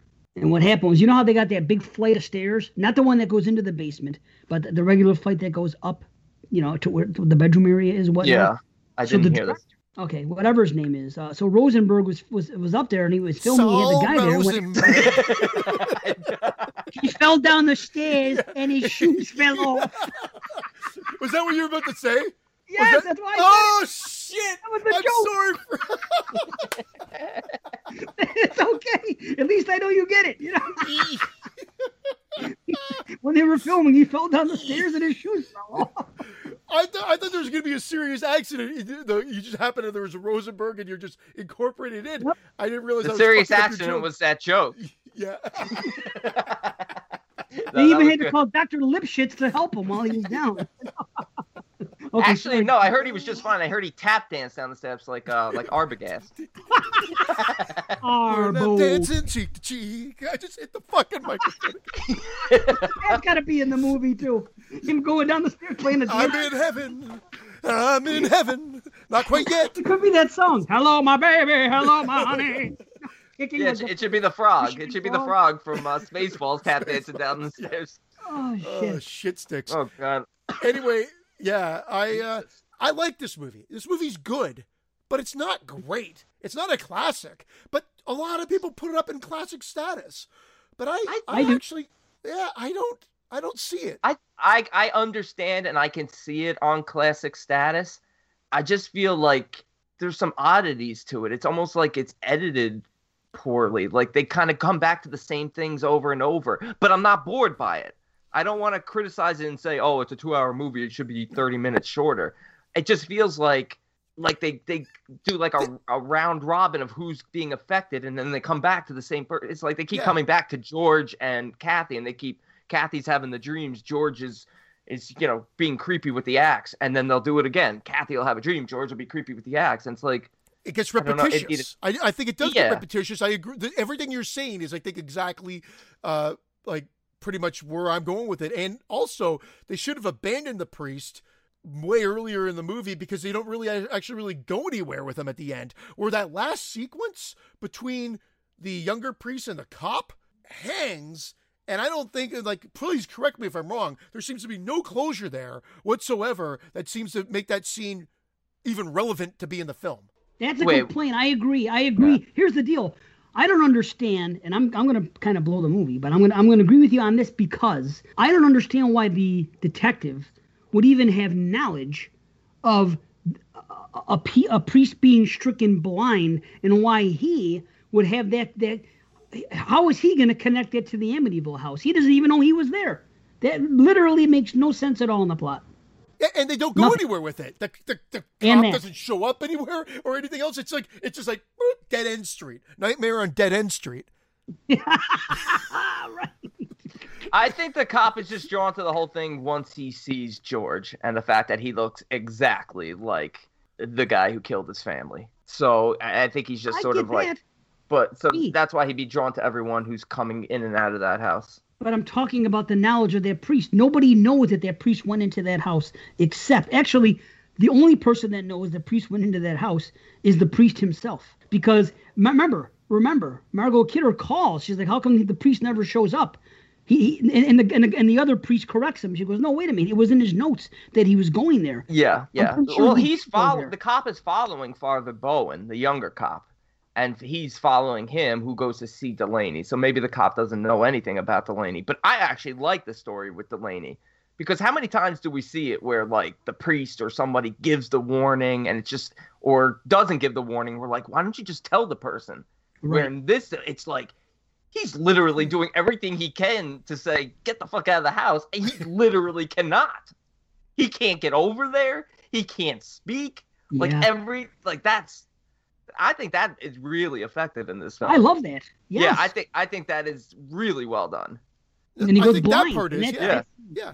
It's scary when he's fucking yelling, "Oh Jesus Christ!" and the fucking shit falls from the church on top and hits him. And there are moments in this movie when people scream that always makes me scared. There's something about the presentation of this movie. And those moments to me all seem like horrible overacting. And I know I'm going to be in minority here, but I think like it's scene chewing reactions. I can't act, I know it, but it's just when I watch it, it makes me laugh, like unintentional humor laugh, which typically comes that.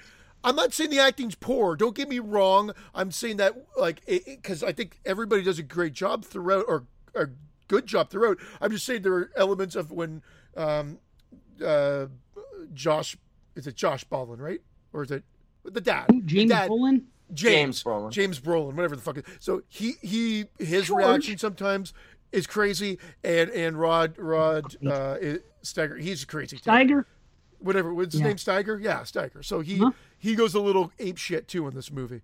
But it doesn't take the movie down at all, but I don't hold it in like a classic film. I don't have to revisit this a lot. I was like, oh, I just watched this last year. I really wasn't necessarily looking forward to watching it again. I know I suggested it, but I suggested it because I just watched it and I thought, okay, good. At least I could half watch it maybe and absorb what I wanted to. What I found was I ended up enjoying watching it again. And the things that I thought I had problems with last year, I didn't really. Like, I questioned why he went in to save the dog, and I thought it was noble for him, but then he falls into that muck at the end, and there's this whole rather weird scene in the door. I find that nothing, like the house doesn't really try to keep them in. It really does want them out, almost like when it says get out, it like literally wants them out because it really doesn't try to keep them. It does want them out. You're right. Yeah. That's the whole idea. It's trying to scare them out. But the thing is, the dog doesn't know that, or the dog wants to fight it. You know what I mean? The dog had that second sense where he knows that it's evil and he wants to fight it. That's why he won't leave. So the guy goes in. He had a bloody paw from oh, that was terrible. It's like the babysitter who had the bloody knuckles from knocking on the door. And that scene is awesome. I love that. That fake dog head that they use for like the bite. I never noticed. He's biting him. You never noticed it? It's a pretty looks like a taxidermy dog head that just like pop in. I'm glad I never noticed. But then I like how the dog saves him. He's like, "Help me, Paul me," and he saves him. Like, yeah, I don't hate. Like, please, I'm gonna, as usual, I like to pick on some of the nitpicks and things I didn't like. But I enjoy this movie for what it is. It's not. The pacing is off. Like again, oh my God, the money disappeared from that guy's wedding. SpaghettiOs. Like what? Who cares? Like that's fucking great. What are you talking about? How do you not like that? I like that. If that happened to you, I'd be shitting bricks. What the fuck? The guy there's no connect. Like they don't connect it to the house or anything like that. They're just like, must be another jacket. Did you see it? Did you see when the money gets lifted? Did you see when the money gets taken out of the jacket? No. Okay, you can see it. Yeah, again, I've seen this movie so many times. What do you mean you can see it? You can see the money float away? Yeah, what happens is... Dollar by listen dollar. to me. The guy has a sport coat. Yeah. The guy has a coat, okay? The brother. He takes it off, and he's talking to his sister, and there's this scene where George first walks into the room. George walks into the room. The guy's over here talking to his sister. He goes, I just can't believe yesterday you were my little brother and now you're getting married. Don't get misty. Anyway, he walks in and the first thing he says, he looks at the guy and he says, George, he goes, you look awful. And like George is standing looking at him. And as they're talking, they cut back to George. And see, it's almost like a magic trick where everyone in the room is going to be paying attention to George and his discussion on what he's saying. So as you see George coming in that room, like just inside that doorway, he's talking, and if you look, that coat, the sport coat that the kid was wearing, is on the couch, laying there, and you see the upper part of his, I don't know if it's a lapel, whatever it's called, you see he has an inner pocket, and you see the freaking thing move around a little bit. Then it's gone. Really? So that's cool. The money gets taken. I know it's cool. I thought you were going to make a joke, like no, Stu no. Rosenberg the shoes came fall in and out. lifts it. No, okay. Well, no. Then he's tapped on the stairs. I like I'm that. in the money. I'm in Oh, it's the money. great. Why? Okay, so that's cool from, like, I wonder on the big screen if that would be more noticeable. Because, again, I kind of respect it for not putting the close-up in. Right, it's subtle. But I never saw it, and neither did Brandon. And I've watched this movie, I don't know, like, again, not a shit ton of times, maybe... This is maybe. But I like the whole sequence of it. I like the whole. I mean, that's a lot of money. He even writes a check that bounces, and just they find the money tag at the end. That's what's scary to me is that not scary. That's what a kick in the ass that is. Yeah. You're looking around and then you see it. And, I think that's it. And then you get it and it's just a money wrap. Yeah. Then you know you're fucked. You found that and Chucky's batteries under there. I've seen this movie probably like 20 times. So, and again, I didn't notice that. 21 here. About the money being lifted, I didn't notice that until over the course of the last 10 years. So I like again, it more that you do see that. I want to go back and watch that now. So cool. That's why, actually, that's pretty cool.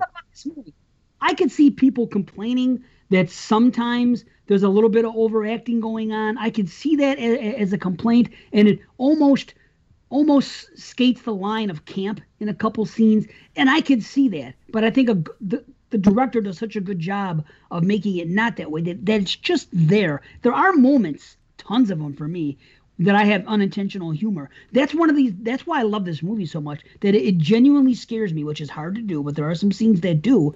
And some of the unintentional humor, which I also love. I think this movie, I think that the sequel came along, it kind of blew it out of the water in a certain way as far as the direction it went, and it got all this notoriety. That movie, the second one, and then all the other sequels that came later were just kind of shunned by people, and it just became the joke that it is now. And I think that's why the first one doesn't get the props it deserves. But if you go back and look at a haunted house movie, 1979, and the Amityville house is famous. The look of it, the windows and everything, because of this movie. If this movie never comes out, Amityville is not the household word that it is. I read Jay Anson's book. I get it. It was a great book. But I mean, just because that book was written, this movie turned it into freaking a household name. And there's a good reason for it. It was a big movie at the time. And I honestly think that I other movies like The Changeling and like Burnt Offerings and some other ones, they kind of get a lot of praise. At the end of the day, I think this is a better movie. I enjoy this movie more than those other ones. I think it gets neglected, if anything. I think it's right up there for me. That's why I'm glad to hear. I mean, Burnt Offerings is a scarier movie for me. I don't find anything in this really. The Get Out, I will admit, when the priest is there and that voice does get under my skin. So I'll praise it for that. And again, because I always seen it. I do enjoy this film. I just don't see it at that level. And even the overacting, it takes me out, but I laugh at it. So I get some enjoyment from it rather than being like, oh my God, this is a piece of shit. It's like, sometimes when people ham it up, it's enjoyable for me. So both experiences, I texted you that line, right? When he... oh, it's great. Yes. What was my the line God, again? I'm coming apart. I'm coming apart. Yeah. Mother of God, I'm coming apart. Mother of God, I'm coming apart. I was like, okay, who can deliver that line? Like, that's a hard line to fucking deliver. I think he does a good job there, but it made me laugh. No, it didn't. I just thought it was hilarious. Now it makes me laugh. When I was younger, I found it jarring. I found it unnerving. I found all this stuff unnerving. as I was younger. Now that I've seen the movie 20 times, I say like I said, the last 10 years or so, I get a lot of humor out of it now, the way I do in like Texas Chainsaw. Because that line wouldn't be written like that today. There's no way that line would be written like that. For the time period, it doesn't seem comical. But if watching it in 2021, Mother of God, I'm coming apart. Nobody would ever write that line in a film now. Coming apart is just something about the opening, the way that they do the flashback or just the windows and you see the gun blasts and everything else. Yeah. Fantastic. Them buying the property with the real estate agent, I love that. The opening is just great. Like, it gets you in there. But I there is something wacky with the editing. And it seems like they try to make it a bigger ending than it needed to be, but then it seemed like they ran out of money. And something about them getting in that car and then slam cut to the credits of they never returned to pick up their personal belongings and whatever, just is a jarring ending to me. And I feel like leaves me. Sorry? It feels like a Poltergeist ending. It's very 70s to me. I think that a lot of things like that ended that way in the 70s. I don't mind it. It feels Poltergeisty to me, where where they just get in the car and get the hell out of there. But I like Poltergeist where they go to and they put that last little joke in where he rules up the thing. Even if they just drove down the road and did the distance and the rain was coming down and then the camera panned back to the house and then they did it. It's just such a jarring cut with the words there. I was just like, what? Huh? We're here? Okay, it's over. I mean, and it's weird that they changed the story of who kills who here in the beginning, and who kills actually part two. Who killed you? Because part two got it more accurate. Because it's a guy who kills his siblings in real life. Well, that's what they say in this one. They said it was a kid. No, they say they allude to the dad. No, they allude to the dad killing. Oh. Yeah, they do. They allude to a father killing his children. I don't think so, but I could be wrong. I'm not saying it's etched in stone, but I always took under the impression that it was the kid. That's why George looks like him, right? Like that's. I understand, but okay. It looks like someone in their 20s to me. I don't know. But again, when they show the picture, it's of George, so it's hard to say. You know what I mean? It's of fucking that actor. I could have sworn. I got the feeling they were. They said kid. They said kid a couple times in the movie. They referred to him as a kid. The cop said it one time. It's weird that they go back to that brother because he looks old in that movie or in that picture. Mother, father, 4 children. Maybe. You know what? Maybe. It's just worded weirdly. Because you see the father get shot. He's in bed with his wife. You literally see a husband and wife in bed getting shot, which I do love those. See, that's something else about this movie. Even to take it from the top of the movie, the opening, the music, like you said, the credits, all that scary. And then when the killing happens and you see the gunshots and then there's that creepy moment. You hear all kinds of rain and all kinds of noise and shit. And then all of a sudden, the bodies get loaded into the back of that, of that hearse, or whatever it is, or that ambulance, pardon me. And then that door closes. And as soon as that door closes, silence.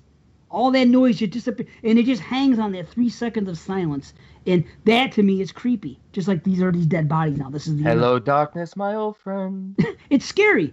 It's like that thing in Friday 4. What? Did you just know that the guy that was responsible for the real murders just died last month? Yes, he did. Yep, I saw that. Yep. March 2021. Maybe the people posted about that. Ronnie Butch DeFeo. I'm sure. I'm sure he did. Sorry, I didn't mean you couldn't have done this research pre-show? No. We actually knew this, Dave and I, because we had this already researched out. Yeah. So wait till I get to my fingers. I'm all half-assed there. So why did you bring that up, you fucks? Man, we're getting to it. Just because you want to rush it along, wrap it up, ratings. And the opening door shots, and then when that shit is scary too. I love the way it's done with the edits. When she's showing them the house and they open the door, and then you see who got killed in each room. And that's fucking creepy to me. That's just, man. And I think about it now, being the age I am now, like, I never feel like I'm alone. Like, even here I am in the house with my wife, my family, you know what I mean? We're all here, but I feel connectivity to the rest of the world, obviously right now. But I mean, just in general, I never feel like I'm alone. But I was thinking, if I'm in this house, and when she's talking to him at the beginning, she's saying, doesn't it feel creepy that all those people were killed in here? And he's like, well, houses don't have memories. And then when things start to happen a little bit, I was picturing myself being in his place, being me and my wife and my family, and feeling just that feeling of alone in this house and the evil that's in this house. I would feel, I don't know, it's just a scary feel. Like, you can't explain to anyone else, especially in the 70s. You know, you have a telephone to communicate, and even then, when she's trying to communicate half the time, she's getting cut off. It's just a terrible feeling to me. Like, and that's another thing we should appreciate about this movie is that they're aware of the horrors that went in. They're taking advantage of the situation. Yeah, where it's usually a trope now, where it's like, oh my God, a murder happened here. Nobody disclosed it. Like, they were aware. You built it on a graveyard. You didn't remove the bodies. You only moved the headstones. Yeah. Why? I love that movie. Oh, shit. But Macy, this is scary to me. Even that laughter when the priest comes in the house and he hears those children giggling in that room. Yeah. And then he opens. For some reason, something about laughter in an empty house, like just voices, is scary to me. And they do it in part 2. When the kid gets possessed, you hear that one voice just laughing like... like that.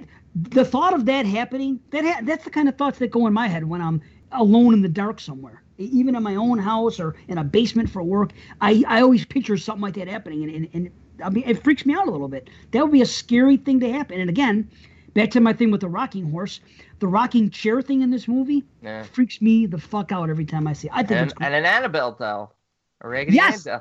And they didn't even realize it at the time. Like, an Annabelle. And then the nun shows up. And I'm like, fuck, the whole Conjuring universe is here. Oh, the nun! That's comedy. The way she pukes is fucking... I got a voice of it. Hold on. It makes me got a voice. It's my ringtone. Every time I hear it, it makes me laugh. It's his ringtone every time his wife calls him. Get away this... I should do that. Listen to how she pukes. Listen, it takes a second to get into, but...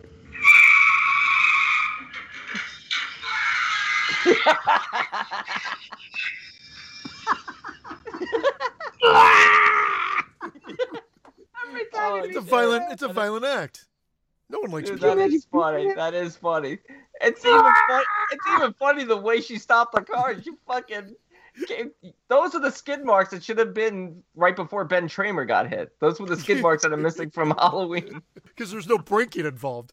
That guy drove straight into that. Like, what was he doing? That cop.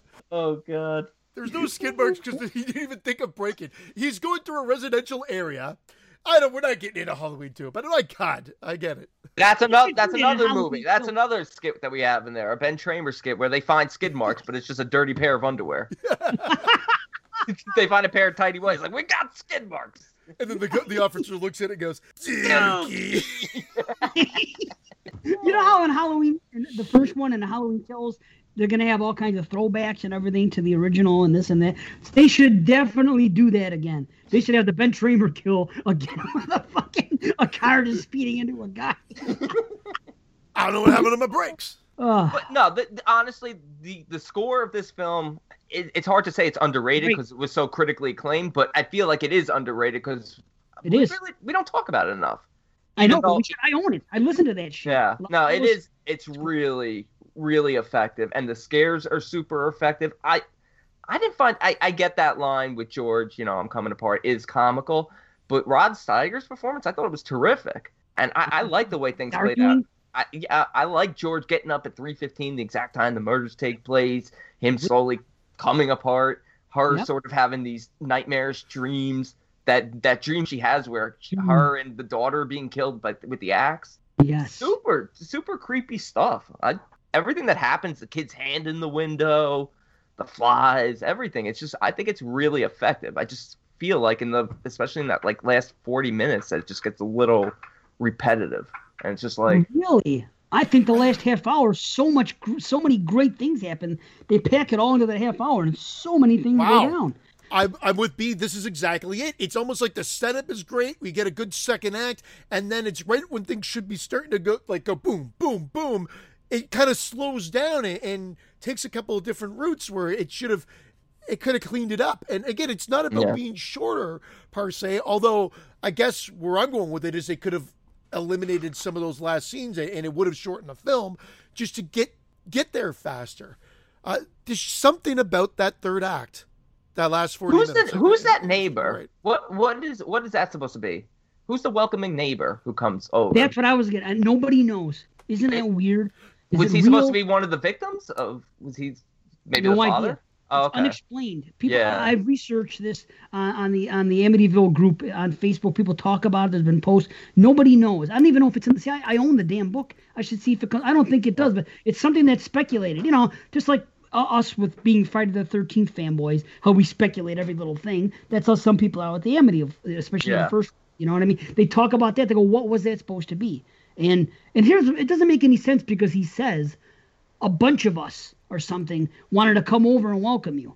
And he holds up a 6-pack. That's all right, isn't it? Well, if it's the welcome wagon, why is it one guy with a 6-pack?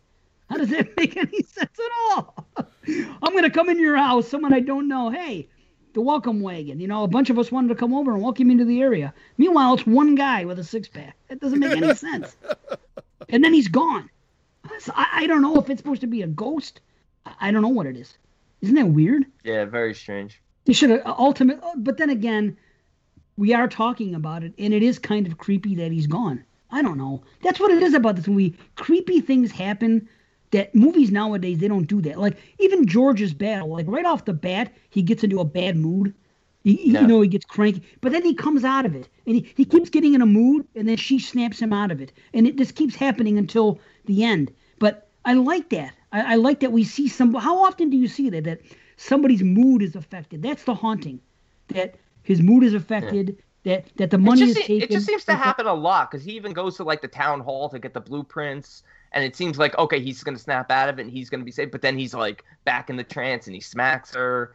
Then, of course, he's back in the trance, and he's trying to kill the kids, and she has to snap him out of it. It's like, that's where it just felt a little weird. It was still super effective and super enjoyable. It just felt like it was cut together wrong. Like, that all should have been before he goes to the town hall. Like, he should have, well, obviously the axing should have been the last thing, but it's like, I don't know. It just felt like out of 1 year place. before The Shining, eh? Yeah. No shit, huh? Mm. This is true. Yeah, The Shining just took those two scenes, took the door scene, put his head in there, and made instead of the steps, made the elevator bloody. The steps were pretty cool. The steps were actually really cool, though. The bloody It's steps. funny. It's funny though. The blood is great when the blood Yeah. starts coming on the walls and Yeah. the music that's playing. Again, back to the score. The score and the sound design are fucking fantastic in this movie. I think that it's done so well. But yeah, dude, that bloody shit with the blood on the stairs and the walls, that's creepy as shit. Imagine being there and that happens in your house. I would have upped it even more. I would have had when they're climbing down the steps. I mean, I know it was pretty drenched, but I would have had it flowing. Well, that would have been great. I mean, Yeah. I agree. The Shining? It comes out like a Yeah, I trip. would have shined it up. It would have been great if it was like Evil Deaded out the walls and then down the steps. Like, that would have been fantastic. That would have given it the bigger finish. I think that would have probably been. I'm surprised I don't know. Even though I watched the remake last year as well, I don't remember much from that either. Me neither. Did they do the bloodied up ending? Because you'd figure that one would have had it flowing all over the place, but I don't believe it did. Not only that, when George comes down the think they cut out steps, the blood altogether. instead of walking down the steps, he tap dances down the steps, and then he gets to the bottom and he looks back and he goes, "Groovy." That's in our movie. Yeah. Right? That would have been it. Speaking of the steps, though, the part when the kid falls down the step always makes me laugh. That poor bastard. Because something about the way he's walking, it's almost like he's anticipating. Here's what I think. I think because the father falls, and I didn't think of this till last night, because the father falls through the same one that there's a trap door type thing there. I think that they already filmed that scene prior to the little kid scene, or the kid knew that there was something there that he would fall through if he stepped on it or something. Because you could see the way he's walking, he looks uncomfortable. He's real klutzy looking. He puts his one foot out too far. I'm like, what the fuck? And then the way He was doing the hokey pokey. it's fucking hysterical. And I'll go a step further. At the end of the movie, when they're all evacuating the premises and they're running out, he falls down the steps of the house again. Outside the house. The poor bastard keeps falling. What's with the friends running in and he's like, "What are you doing to my house?" When she just decides that she's going to start smashing that area with the sledgehammer. Oh, that's the greatest. Oh, when she says, "Have you all gone mad?" That's the funniest part of the movie. 100%. I love that scene. She runs downstairs. Could you imagine being that person? You walk into your house, you go downstairs, and your wife is down there with two people. And you're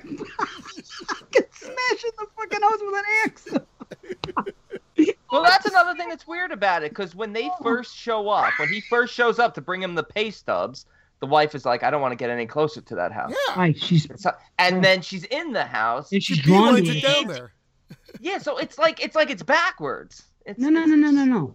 It's powerful. She says, because he even says that to her. They acknowledge it. He goes, wait, I thought you were terrified of the house. She goes, yeah, but she goes, the vibes I'm getting. She goes, I have to see what it is. She goes, you know what? And it's in the basement. The evil is actually affecting her that way. It's trying to bring her in. I know, but that feels weird when it's trying to push everyone else out. But it's giving a warning. Because when the thing gets broken down, she gives the warning from the priest. Maybe it's God's powers coming from the priest saying, we want to get her inside to translate because that's exactly what she does. It's the passageway to hell. Man. That's cool. That's cool. Is that the thing that the demon pops out of in part 3? That little hole in the ground? Yeah, the thing. Yeah, it's ridiculous, but yes, it's that room. But who do you think he sees when George looks inside that red room? And is that his reflection, or is that supposed to be the guy that did the killing in the first movie? That's always puzzled me. Who is that he sees, that face that comes up? Well, since it's the same person, I'm assuming it's supposed to be the...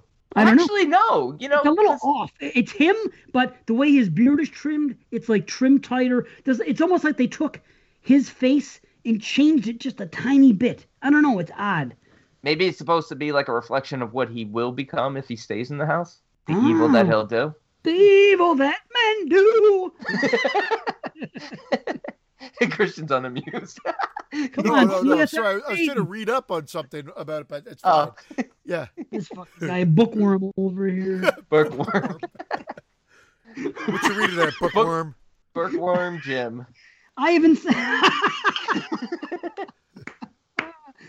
sang an Iron Maiden song and you didn't pop. Good God. Sorry, yeah. It happens. You know what? And by the way, you could do with a haircut and a shave. Remember when that priest said that to the other priest in the movie? Everybody's on the way out. And he has no facial hair whatsoever. I know. No facial hair whatsoever. They always say you could use a shave. When everything starts getting amped up at the end, she then goes back to try to get the blessing from the priest again. I guess she wants to find out what's going on with that. And that just seems like unnecessary at that point. And that's when she meets the young guy who's working on the car. Yeah. And finds out, I feel like we don't need it. I feel like we don't need it at that point. She's not trying to get the blessing from the priest. Yeah, initially she was. He was supposed to come and do it. But now all the crazy stuff that's happened to her, now she knows there's a haunting here. Now she's just reaching out, and she says, he's more than a priest. He's helped me through some difficult times, everything else. She just needs somebody to talk to. And of course, a holy man, if there's something unholy happening in your house, she's going there for help, not so much to, bless it by that point. Yeah.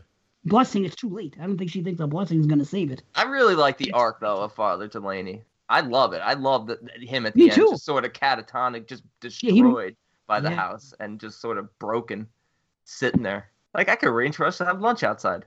Go fuck yourself, Father Bowen. Yeah, I love it that the cop asks him one question, and he's like, I'm really busy. You're a fucking priest. Unless it's Sunday, what the fuck are you doing? Preparing the Eucharist. Yeah. I hope you can make this fast. I'm really busy. I think was his exact thing. Like, listen. And then he's like, where are you going with this? Like, he's so combative with the cop out of the gate. Like, I find it's just a very weird exchange. I laughed that whole time. I'm like, it just didn't work for me. And then he leaves, and there's something missing there. Yeah, the cop story arc is kind of useless. Priests don't like cops. Priests do not want cops messing in their business. It's separation of church and state. That's how they feel about it. They don't want these guys noodling around, sticking their nose into shit. That's a holy matter. That has nothing to do with the cops. Everybody out there, go watch that scene and tell me it's not awkward. It's a very weird exchange of dialogue where it's like, hey, do you want to answer a few questions? Yes, no problem whatsoever. And then he asks one question, and then he's like, instantly, it's weird. It's such a weird exchange.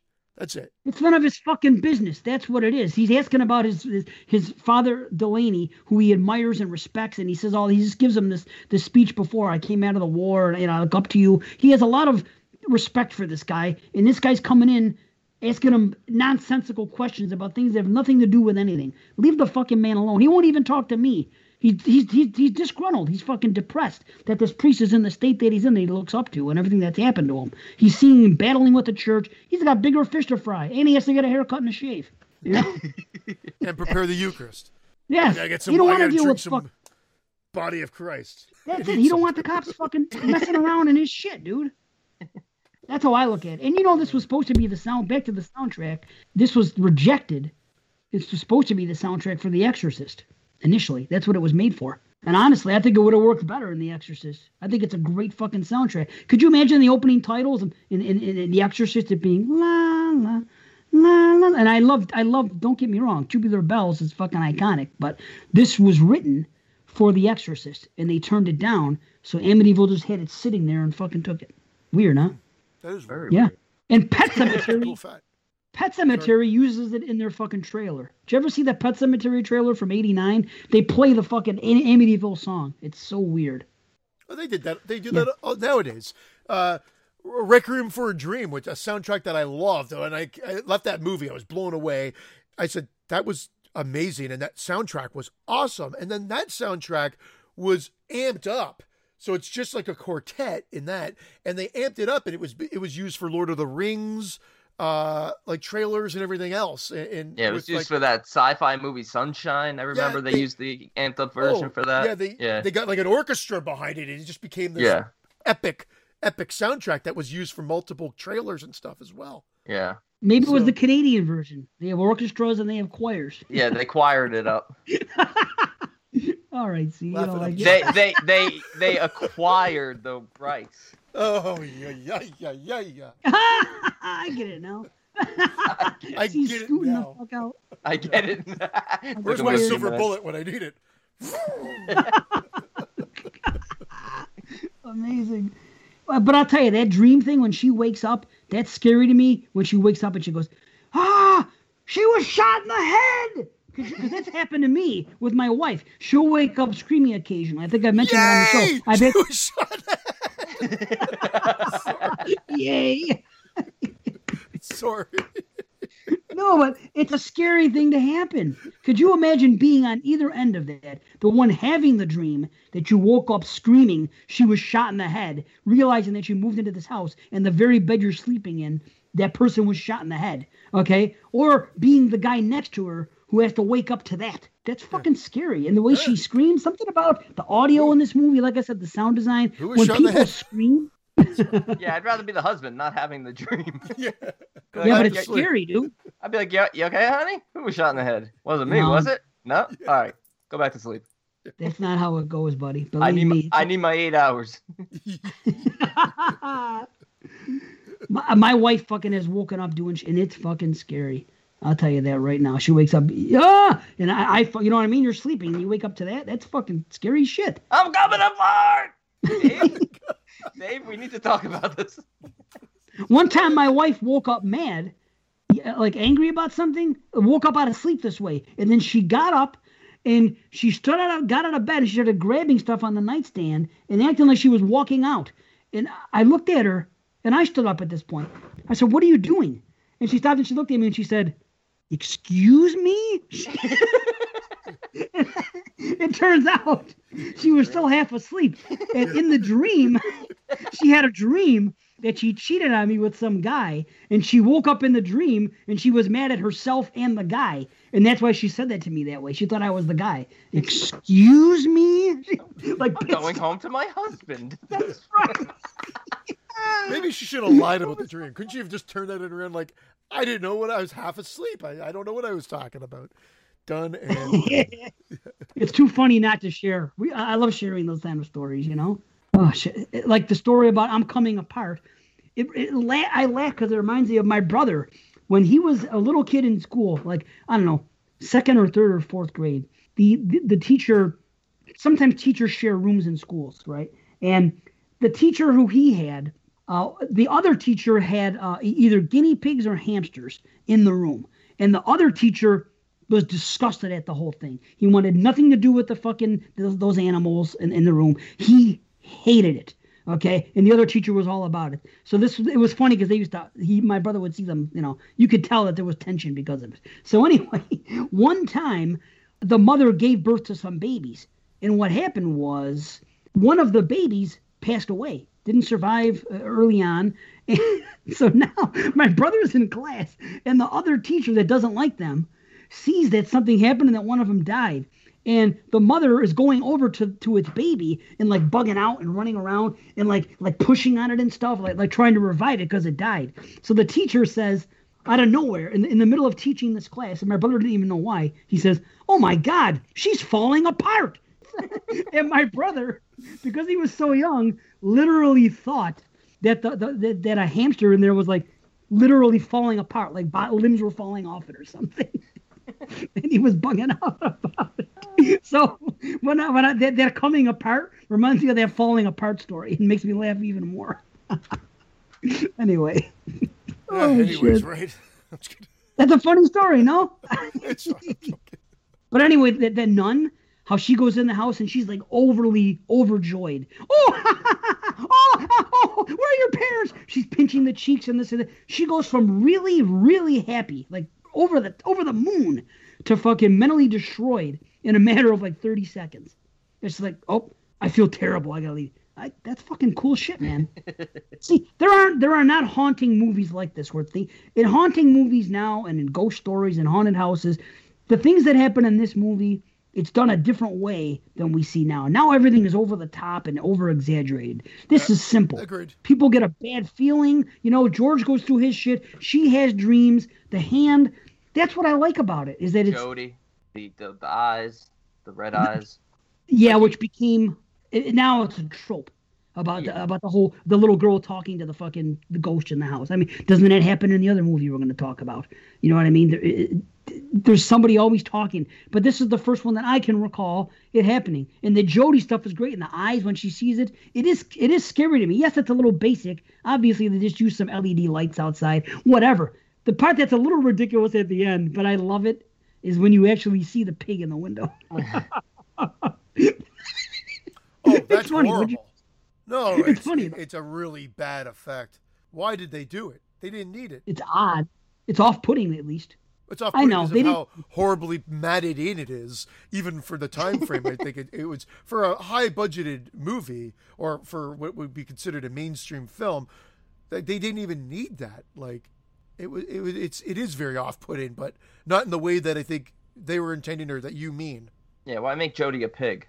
Because she was a pig in the original. That's why. in the book, that was the whole story, that it was a pig. She should have been like, "I want to play a game." Yeah. Oh, he should have been kidnapped by fucking Hoffman or whoever the hell did. Anyway, I do have a lot of. I think the babysitter scene is great. I think she does a great job. How scared she is and terrified, and she gets locked in the room, and even when the lights go off and she screams, that's scary. Something about the screams in this movie and the sound design, they amplify it. They make it a little louder than everything else, and it always freaks me out when the people scream in this movie. It's just I can't explain why. The door was never locked. That is a good scene. There's no lock. There's no lock on the door. Yeah. Freaking the fuck out. She's like, why didn't you let me in? Why didn't you hear me calling? You know what I mean? And then she goes after the little girl. She goes after Amy. Yeah, she goes right up to her. You know, the kid, one of the sons is one of the kids that was in E.T., and he was like a childhood actor, and he was in a few films. I think it's T.J. Murdoch or something like that. Maybe that's the wrong name, but he's one of the sons in this. But he's also in E.T., so you should know who he is just from that. Oh, I know who you're talking about. He stopped acting at the end of like the 80s, and then he's like an investment guy now. He owns his own company. Nice. Well, he didn't have that many lines in movies, so he was just kind of there. He was like an extra. He was always the friend of the friend. He might have been the guy that said, I wonder what he gets from royalties, though, from that, because he was in this, he was in E.T., both of them pretty mainstream films. I'm sure that he still gets some He was in nice Psycho. royalties. He was in Psycho. He's the one who yells, C.J. Murdoch, motherfuckers! Yeah, that was him. How about those two other scenes with George that are funny? It was right after that scene. It was Jody with the babysitter scene, and the father and George goes, What are we standing here listening to? That's fucking great. And then later on, when he goes, and I don't like, what does he say? Hold on. I wrote it down because I wanted the exact words. I think it's hassled. Hold on. What does he say? I'm pretty sure he says hassled. He's like, and I don't like being hassled in the men's room. He tells that guy, the fucking caterer, when he's trying to get the money. He goes, I don't want a check. I want cash. You know, checks bounce. Checks don't clear. This and that. Checks are canceled. And he goes, well, you're going to have to take cash. And he goes, I don't like being hassled in the... Could you imagine saying that to somebody? I don't like being hassled in the men's room. Oh, it's Casey Myrtle. That was his name. And he was best known, although he was in those two movies that we talked about, he was also Eddie in Growing Pains. Oh, really? Rose, one of his friends, Eddie, yeah. But that was it, man. He stopped editing. I guess he started acting, I guess, 92 in that show. Started editing then. Yeah. And went into editing. Who's T.J. Murdoch, by the way? I think that's actually Murdoch from fucking the A-Team. Is it T.J. Murdoch? It might be. I don't fucking... It's been so long. Let's see. T.J. Hooker. I'll look it up. Why does George steal the book from the library? What's the game by stealing? All I have to do is sign up and get a card. You know what? I thought the same thing. I said the same thing because my dad was watching me. I'm like, why would he steal the book from the library? Why doesn't he just check it out? Then I'm like, oh, maybe it's one of those reference books that you can't take out. Oh, I forgot about that. Remember that? Yes. These are the books you can't take out. You're right. That was my immediate thought. Like, maybe okay. It's You're right. There were some books you can't take, but I think a book about demons and shit is something that somebody could check out. That was the. You know, that'd be in the occult section with all those other books. It would have been funny if he got caught by a librarian and he's like, I want to apologize. I'm coming apart. This is what happens when you get hassled in the men's room. I like when he makes reference to the kids being her children towards the end when he's really on the brink. Oh, yeah. Yeah, that's creepy. Your goddamn children. Oh, these children need some goddamn discipline. Is that what you're talking about? Something like that. It was one of the lines in there. But he basically doesn't, like, acknowledge that they're his kids. That's when he's angry. Only when he's angry like that. Right. Yep. I don't know. How about when he goes, don't you have any good news? He tells someone the guy comes to the house. Just wanted the pay stub signed. No. I like when he chucks that axe at the tree. I've been like, you know what? I'm gonna get out of here. And you want to just sign these real quick, and I'm gonna leave. Right. Those men should have been paid yesterday. You all of a sudden you're really concerned about it. That's good. So did you figure out what you need to figure out? See? Yeah, I think I combined almost what Brandon was joking about. I think I combined T.J. Hooker with T.J. Murdoch. Murdoch being from A-Team because it's H.M. Murdoch from A-Team. And this guy was Casey Myrtle. Not even fucking close. Unbelievable. Are you sure it isn't T.J. Suppinger? It might be him. T.J. Suppinger says happy birthday, by the way, see? Was he the one that said happy birthday? Where did that come from? Where would he have seen a post that it was my birthday? I don't have any fake accounts. I've got one Facebook account, and my birthday has never changed. Was it TJ? Oh, no. It was Cole. I'm sorry. It was Cole. It wasn't TJ. I take it back. I don't know. Isn't that weird? And then Watt said it was Canada Day. And I said, oh, okay, that's cool. But it really wasn't that. But I believed it for half a second. Amazing. So, yeah, Amityville. I don't know. I love it. There's nothing else I could say. I think it's pretty scary. I have no problem with it. I love the last half hour. Everything happens. First they dig up the well, all that shit happens. Then she finds out that the guy looks like George. Everything happens with the priest and that scary scene to me in the church when he goes blind. And then it all, comes to the end. I like the way everything packs in. Because I remember watching the movie, I've seen the movie so many times. I looked at the time, it said an hour and 15 minutes. I'm like, man, all this shit still has to happen. So to me, even though it is long, I know some people say it moves slow, but to me, I don't know. There's not really a dull moment. I think it's done. I think it's paced perfectly. You really care about these two people. They're really in love with each other. You can see what they're doing in the beginning. Margot Kidder's happy and beautiful. It's like a Romeo and Juliet thing. Such a kid. I understand. I don't feel like it moves slow. I just feel like some of the scenes are out of order. Like that's the only way I can describe it. That's weird. It just feels like they come back to this, then he's normal. He's at at the library. He's getting the books. He's getting the blueprints at the town hall.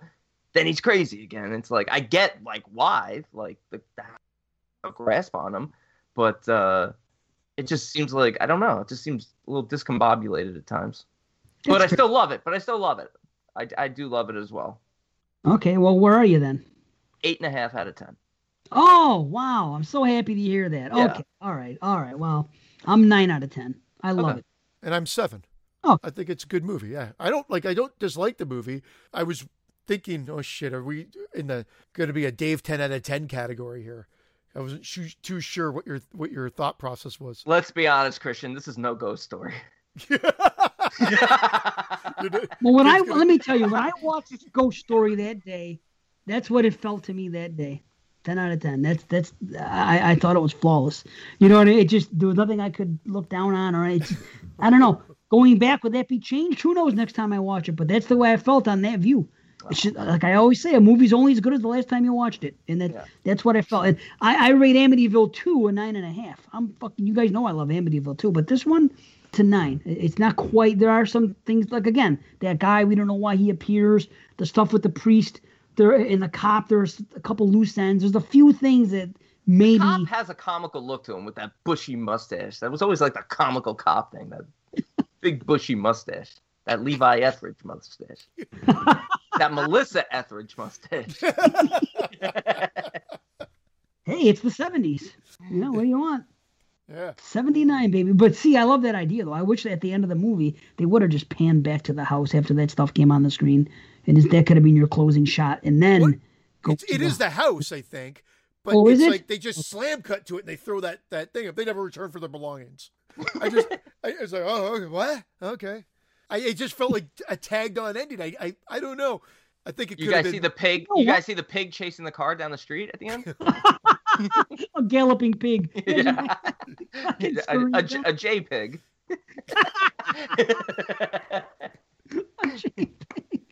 Imagine if they would have had somebody like in like a pig, you know, in what do you call it? European Vacation in the beginning. Yes. It's someone dressed up like one of those running down the street. That's in our movie. That's how our movie should end. There you go. That's the end of our movie. A car driving away, somebody in a pig costume chasing it, and then they're talking about us. These 3 left this place, and they left their belongings. Yeah, we never It's we just never gonna came back slam to cut to that. that. We never podcasted again. That'd be great. The rain comes down. Fucking Actually, you know what happened to me this morning? And I honestly, I swear it's happened to me once before where I had to go to the hospital and I thought I was going to have to cancel the show. I was cleaning my ears, and I know you're not supposed to stick Q-tips in your ears, but Yeah, I do quit. it. I do it anyway. My ears are so bad. I had a really bad ear infection, like probably 15 years ago. Like really bad. Like probably the most sick I've ever been. And one of my ears, like the canal, is just really small. So I was cleaning it. The end came off inside. Oh. Yeah. The cotton ball came off inside my ear. And I had to go to the hospital once for it because they had to get a special tool to reach in to get it because they couldn't even see it. Oh my God, I can't even think about it. But I was able to take a tweezer here and get it out, luckily. Oh my God, dude. Stop Yeah. it. Stop doing it. I quit. I've been using Q-tips for fucking over 30 years. I went to my doctor not too long ago because I've been having this thing happen in my ears where I get like a little thump noise going on in there. And it's weird. And I asked her about it. And the first thing she said was, do you use Q-tips in the morning? Or do you, if you shower? I said, yes. She goes, quit. She goes, it causes all kinds of problems. So I quit cold turkey. And I'm fine now. Nothing's changed in my life. I mean, I use a hair dryer on my hair anyway, so it is still kind of drying out my ear a little bit. You know what I mean? So I just quit cold turkey. I said, Look at this. Dave and I both use hair dryers. I use a hair dryer too. I have to with hair this long because who has that much time in the morning to fucking do it? I never used a hair dryer. I only use it when it gets to a certain length. Is what I always use it. I like the fluffiness it gives my hair. It is nice. I use Do a you hair have one of dryer, those but things? typically just on my balls and my feet. I like to make sure my feet are nice and dry before I put socks on. I use it on my balls also.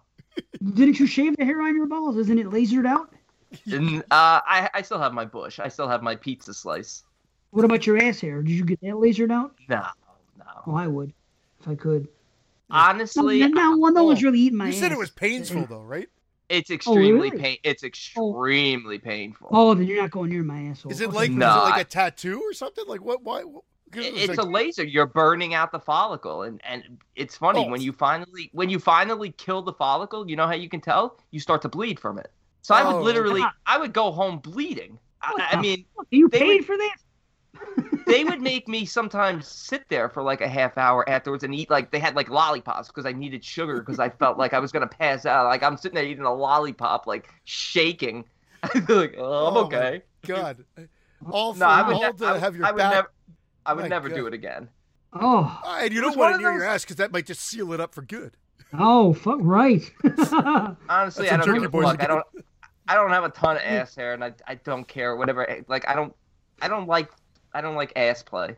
My ass being played with. So See? You so don't want I- someone to lick your ass? honestly, No. my ass. I want my ass left alone. So just let it be. I Oh, wouldn't trust. I'll tell you I'd be like, I don't. It's like a bad neighbor. I don't trust it. I don't want. I don't want anybody around there. Not even me. Yeah, I don't even like to go there. I barely wanted. I don't even wipe. I don't even want to go. So I you just get- wouldn't let a female lick your asshole, is what you're telling me. No. Oh, you must. I'd Wow. probably George Lutzer after. I'd probably give her one of those smacks that he gave Margot Kidder. we call I'll it. tell you something. We call it a I'm George coming Lutzer. apart. Once I had a girl, Jim. she was going. Nah, forget it. Sorry. Forget it. No, you can't start that. And you can't say that. And I didn't want to be too vulgar on the show. It's a sex thing. It's you know. There's nothing wrong with the sex thing. She was. Okay. All right. So this girl, I didn't really know her well. She was blowing me, and I was standing up. It was one of those situations. I don't know how it happened. She was on her knees. I was Wait standing for the up. bus. Or maybe she was on. Waiting for the. That was good. So she's doing her thing, and she knows when it's about to be time, because smart people do, and she knows when it's about the time. So right before she took her pinky, and she put it in my asshole, right?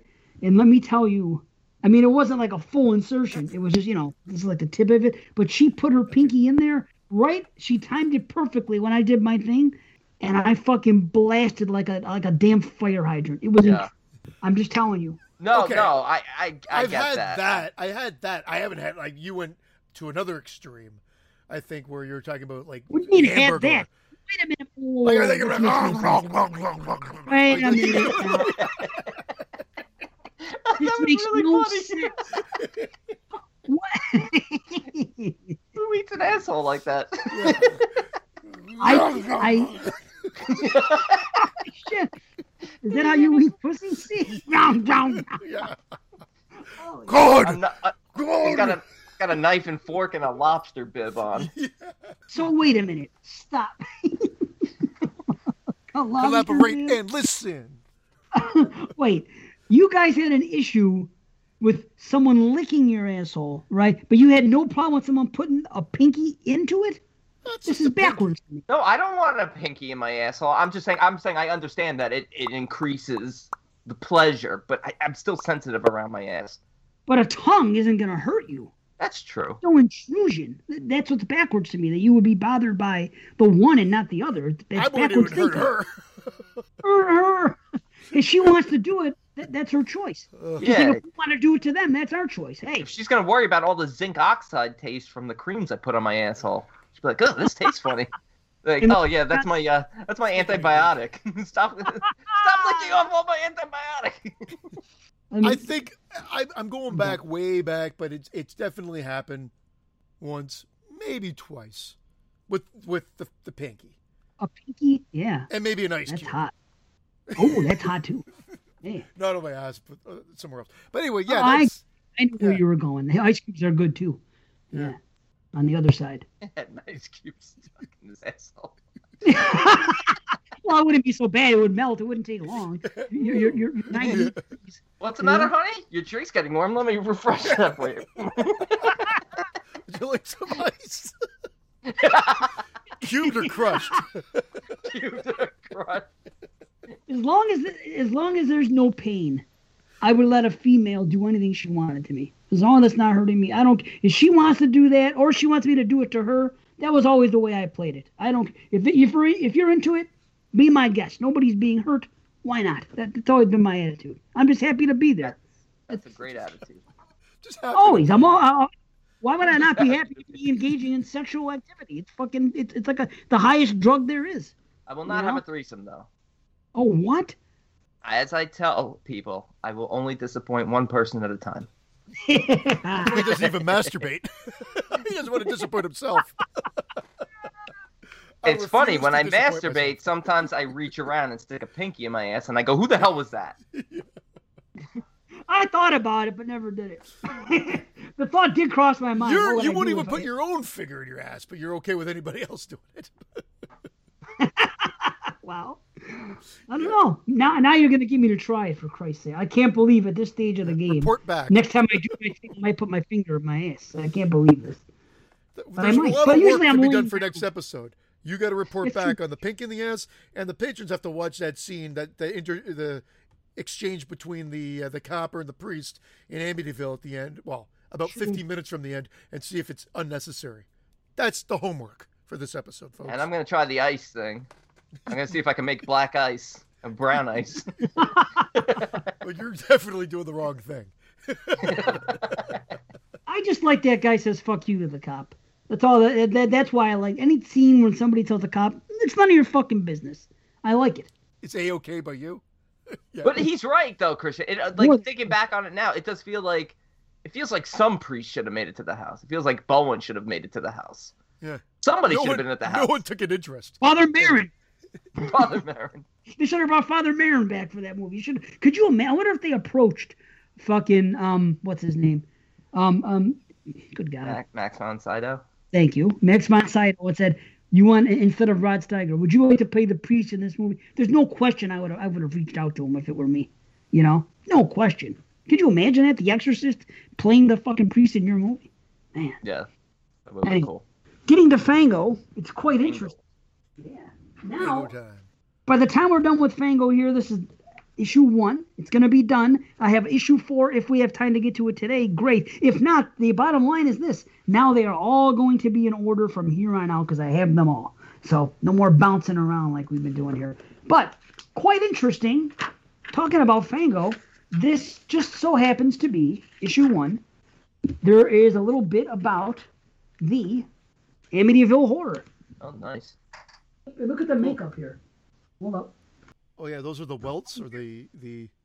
No, that's that part at the end when she falls back and her face scrunches up for that quick second. Wish they would have showed it more. I was gonna say it. I remember that, but it didn't look as horrifying as that. I know they did it too quick. I know it's unfortunate, but yes, the Amityville Horror, real or real, in real or real, REAL or REEL. So this is all it says. It's just a little freaking paragraph, but. By day, a warm, comfortable-looking residence in sylvan setting in the small community of Amityville, LI, Long Island. But the dream house, which the Lutzes bought for a song, becomes a leering monster at night. The horrifying house is now the star of American International's new thriller, The Amityville Horror, based on the nonfiction bestseller of the same name by Jay Anson, starring James Brolin, Margot Kidder, and Rod Steiger. Horror is directed by Stuart Rosenberg from a screenplay by Sander Stern. And I guess that's it. It's just it's just pictures of it. I thought you were going to share some insights. I thought I was, but it's just some promo. It just says I thought I was going to share something interesting, but I didn't. But it's so interesting that we just so happen to have this Fango in front of us. I wasn't even going to, but because the other stuff I was reading was here, and then. But if nothing else, we do have that shot of Margot Kidder. See? She's having a stroke. Yeah. Kind of cool. Yeah. It looks like she's shitting her pants. Shit my pants. She's trying to get the ice cubes out. Yeah. It's like, I shouldn't have put that ice cube out there. Outstanding. So anyway, that's that's kind of cool that that's there. Okay, now did you guys know there was a Wolfman movie in like 1979 or 1980? Did you have any knowledge of this? Of what? A Wolfman? Like a remake of Universal Horror? Yeah. In 1980? Yeah, or 79 when this was published, but I would say 1980. Unless it didn't come out. They're talking about it, and then maybe they're talking about it and it evolved into finally just greenlighting American Werewolf in London or The Howling or whatever. Possibly. I don't know, but this is what it says here. The New Wolfman, okay? Back in 1941, hapless Larry Talbot listened with dread to the Transylvanian poem that predicted his destiny. Okay, that talks about the movie. Now, the werewolf... Oh, hold on. The Wolfman. A series of pictures featuring Chaney as the lycanthrope flourished in the 40s before the legend lapsed into disuse for the next 3 decades, rearing its head for such occasional thrillers as I Was a Teenage Werewolf, Curse of the Werewolf, and Werewolf in a Girl's Dormitory. Now, the werewolf legend is back in all its gothic splendor via Earl Owensby's The Wolfman, a tale of terror that translates the Transylvanian's horror into 1910 Georgia. Described as a cinematic study in classic horror, the film follows the misadventures of Colin Glasgow, played by Earl Owensby, a stalwart lad who became heir to the Devil's Curse. So does anyone know about the movie? No. Weird. Weird. Me neither. I guess the only way to look into it is to look up the actor. What was his name? Earl Owensby. Yeah, 1979, Wolfman, PG. 2.8 out of 10 on IMDb. 361 reviews. Worth Keeter. A man finds out that his family... Worth Keeter's the director. A man finds out that his family has a werewolf curse put upon them. February 1979, it was released in the U.S. Earl Owensby. It's just called Wolfman. Look at that Wolfman. Yeah. It's horrible. I'm going to IMDb. It looked better in 41. It looks like someone took a shit on his head. It does. Oh God, that's hilarious. It looks like a piece of shit. 2.8 out of 10. Here's the funny part. Only 361 ratings. So nobody even knows this movie exists. But those who do shit on it. And shit on his head, apparently. I guess we're doing this next show. What are we pairing it up with? The 1940. Let's just do a werewolf show at some point. That'd be great. Isn't that weird? Even though we did Silver Bullet last week. Right. This looks like it might rival it. Available on Amazon. You got to be kidding me. Is it? Oh no, it goes to the 2010 version, I think. Extended director's cut. Yeah, Del Toro and Anthony Hopkins. Director's cut of this Wolfman. Yeah. Amazing. Wow. Isn't that something though? I mean, this is in Fangoria. They're pimping it. They have a whole freaking couple-page article on it. No, it's one full page. Either way, they're promoting it here in Fangoria, and no one knows about it, and it's a complete turd. Wow. Has anybody seen it out there? And more homework. Wolfman. Report back. It's just called Wolfman. There's none of that stuff. So, wow. Okay. Yeah, weird. And as long as we're talking about Universal Monsters, here's a little interesting tidbit about the creature from the Black Lagoon and what happened to its suit. Because obviously the man was wearing a suit in the movie. This is interesting. Where is he now? Hair got wet. It's been 25 years since the Gill Man made his first appearance on the screen. Now, decades after his stardom, where is the latex rubber prehistoric beast? This is crazy. Just where he belongs, in Forey Ackerman's massive sci-fi collection in Los Angeles. How Forey came to be the creature's keeper, however, is quite a tale. After the last movie of the series, Forey recounts, Universal threw out the suit. A janitor found it and thought, gee, my kid would like this. He brought it home to his son who used it for Halloween. When the son got tired of it, he sold it to a neighborhood boy for $5. When I found out about this, I called up the boy and said, hey kid, how'd you like to double your investment? He laughed and said he'd like to keep the suit for himself, but as soon as he got tired of it, he'd give it to me for free. Well, I sweated for a year or so, but sure enough, he showed up one day out of the blue with the suit. He gave it to me for my collection. It's still here in perfect condition. Ain't that nuts? Awesome. I just want to tell everybody the homework will be easy. The full version of Wolfman 1979 is on YouTube. Really? Yeah. So is it really an hour and 40 minutes though? An hour and 41 minutes. Oh, good Lord. Yeah. I gotta see it. Well, YouTube, you can watch it on double speed. Right? Yeah. That's true. You could 1.5 it. You could do something. So Okay, do you guys cool. remember? I don't know why I'm sharing this. I feel like I actually did share this already. But talking about the Creature from the Black Lagoon, very similarly, do you remember Crash Bandicoot The card, from the video game, games? yeah. Yeah, they used to film those commercials in Toronto. And when I was just entering the quote-unquote film business, I was a production assistant, and I was just a production assistant on a lot of commercials and whatever. And one of them happened to be, they filmed 3 of these Crash Bandicoot commercials. And then they just, because it was wet, as Brandon jokingly said that the Gilman suit got wet, they're going to throw this Crash Bandicoot head away. It was the big part of the costume. I'm like, can I take that? They're like, well, you're really not supposed to, but we're going to throw it out. So I'm like, well, I'm taking it. And I took it home and dried it up, and I had a Crash Bandicoot, like official Crash Bandicoot, like mascot head that they used from the commercial where it was like the live action guy. What? For about, I don't even know how long. You tossed it? I tossed it because where am I going to keep this thing? I moved in with my now wife at the time, and we lived in a look loft. behind you. Yeah, But I look know. behind you. Yeah. It could be on top of the mannequin's head. This is before I sold On the Fangorias. This is before I sold my laser discs. The Crash Bandicoot head was gone before then. But you're Crash right. Bandicoot. It could have been. And were you? On the It mantle. would have been great. It would have been great in the movie too. Man, Dave, and were Dave, you've been having any issues with Blu-ray.com lately?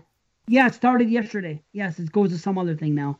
I tried to Oh. look at it to watch to see which Amityville I should watch because I have 2 different blues. The one's the Shout, one's the MGM one, and I was trying to see which had the better quality. I went to look it up, and it goes to some other thing now. It's fucked up. Mine gives me a warning saying don't even go to it because the certificate's messed up.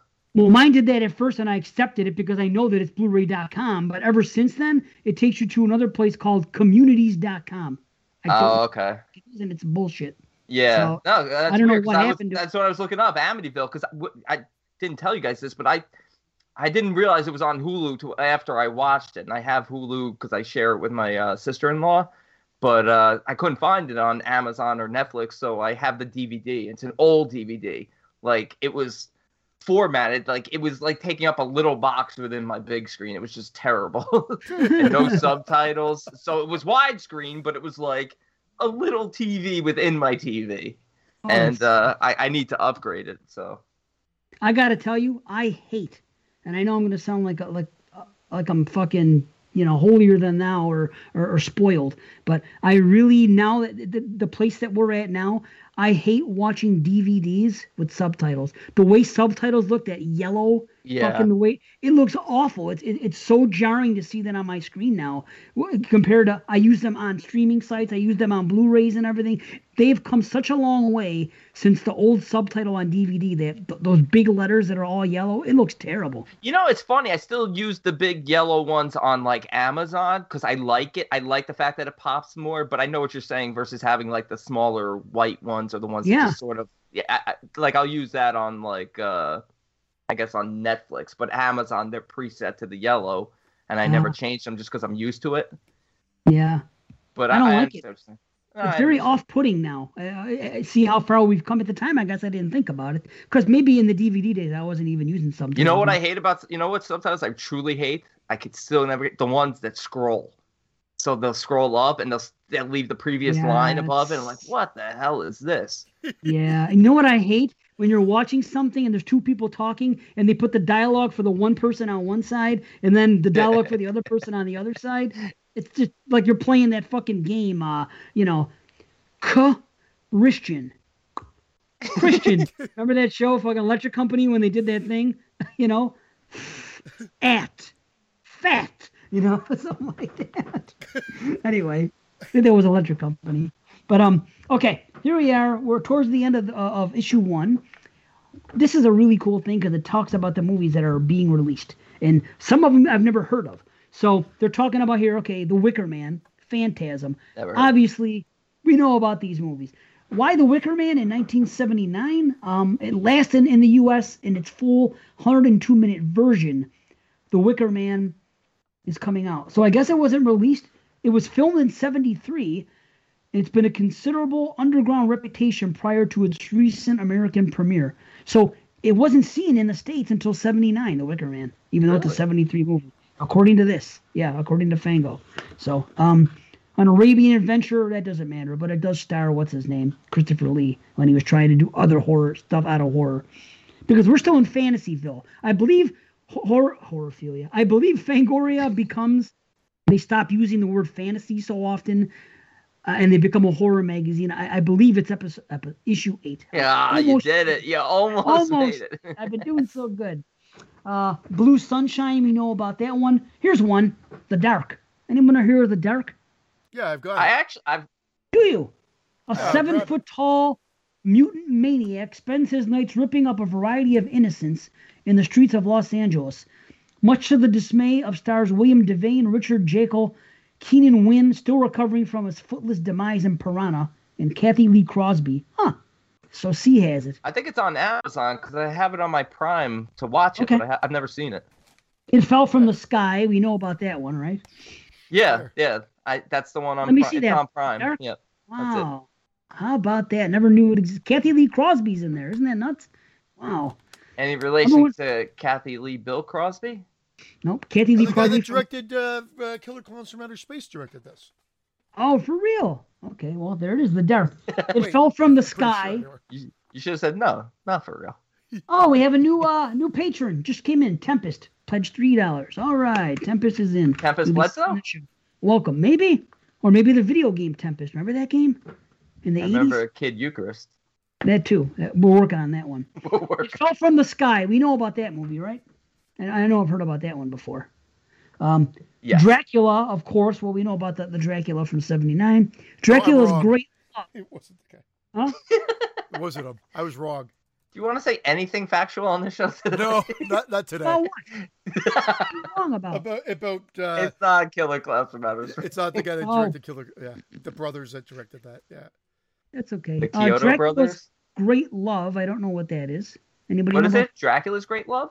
Yeah. Heard of that. Cinema Share's new vampire epic is a European affair starring German actor Paul Naschy. Oh, one of his movies. All right, there you go. The Evil. Anybody know about The Evil? Yes. Yeah. I just watched it really. It's another one. Really? Recently. Haunted House film. The devil himself is the star of The Evil. It's a good film. That actually would have paired nicely also within this show. The Evil. How about that? Although in the final cut of the movie, he never actually appears. In the original version of this Tingler, the devil, as portrayed by Victor Buono, was the culprit responsible for the killing of psychologist Richard Crenna's patients, trapped in a Gothic mansion. In the final New World Pictures cut, the devil is still doing it, but you'll never see his face. Much to the dismay of director Gus Triconis, who loved the idea of a portly evil. A portly evil. So the devil was... Yeah, he's a heavyset guy. He was a heavyset guy. What's his name? But you do see in the version on Amazon that I watched on Prime, you do see him. Yeah. Wow. Yeah. Isn't that something? Okay. Well, how Actually, about Human... Good film. Definitely worth Is checking that... out. Okay, Yeah. The Evil. Okay. I've seen the Human Evil too. Human Experiments. I've seen. Yeah. Okay, so you know about that. I don't know anything about That's this a video nasty. Human Experiments. Really? Yeah. So wow. Look out for Human Experiments, a cinematic tale of medical speculation dealing with psychiatry gone wild, set in a woman's penal institution. It's also on YouTube, I believe, in full. I don't trust a woman with a penal institution. But it's good. Human Experiments. I mean, I'm going by memory, but it was enjoyable. This looks also like a bootleg, by the way. It was given to me, but it's by Cheesy Flicks. The Dark. It's a boot. Yeah. I was just gonna say it's a boot. It's about. Cheesy Flicks always puts out like bad quality. I had that Cheesy Flicks copy of God Told Me To. Oh, it was so bad. Oh. So. What's next? Yes. Patrick. We know about Patrick. We've seen this one. He still lives, I think. He does still live. Nocturna. How about Nocturna? You ever heard of that one? I think so. The world's first. Hold on. Nocturna. Dracula's granddaughter. Nocturna, Dracula's granddaughter is the world's first disco vampire film. Yep. It's out. Comedy horror. 1979. An hour and 25 minutes. 4.5 rating on the IMDb. 4.5 rating is not bad. 218. John Carey. This has got to be another one that's on YouTube. There's no question. Yeah. John Carradine's in there. You might be interested. The Shining. Ever hear of this one? No, The Shining. never heard of it. Yeah, The Shining. Okay, we know about this. Shockwaves. We know about Shockwaves. That's fine. And the podcast. Ryan Turk. Yeah. Shock Tarts. The Tempter. Anybody know The Tempter? The Tempter. Okay, hold on. Yeah, that's an Exorcist ripoff.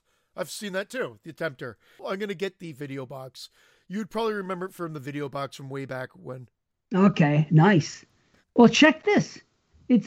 Wait, but no, It's the about- one I'm thinking of is like I think from '74. So that can't be what they're talking about. Well, who knows? Maybe it's just coming out now because it says made in Europe by the Italian team who brought the world The Chosen. This Edmondo Amati produced Alberto Yep.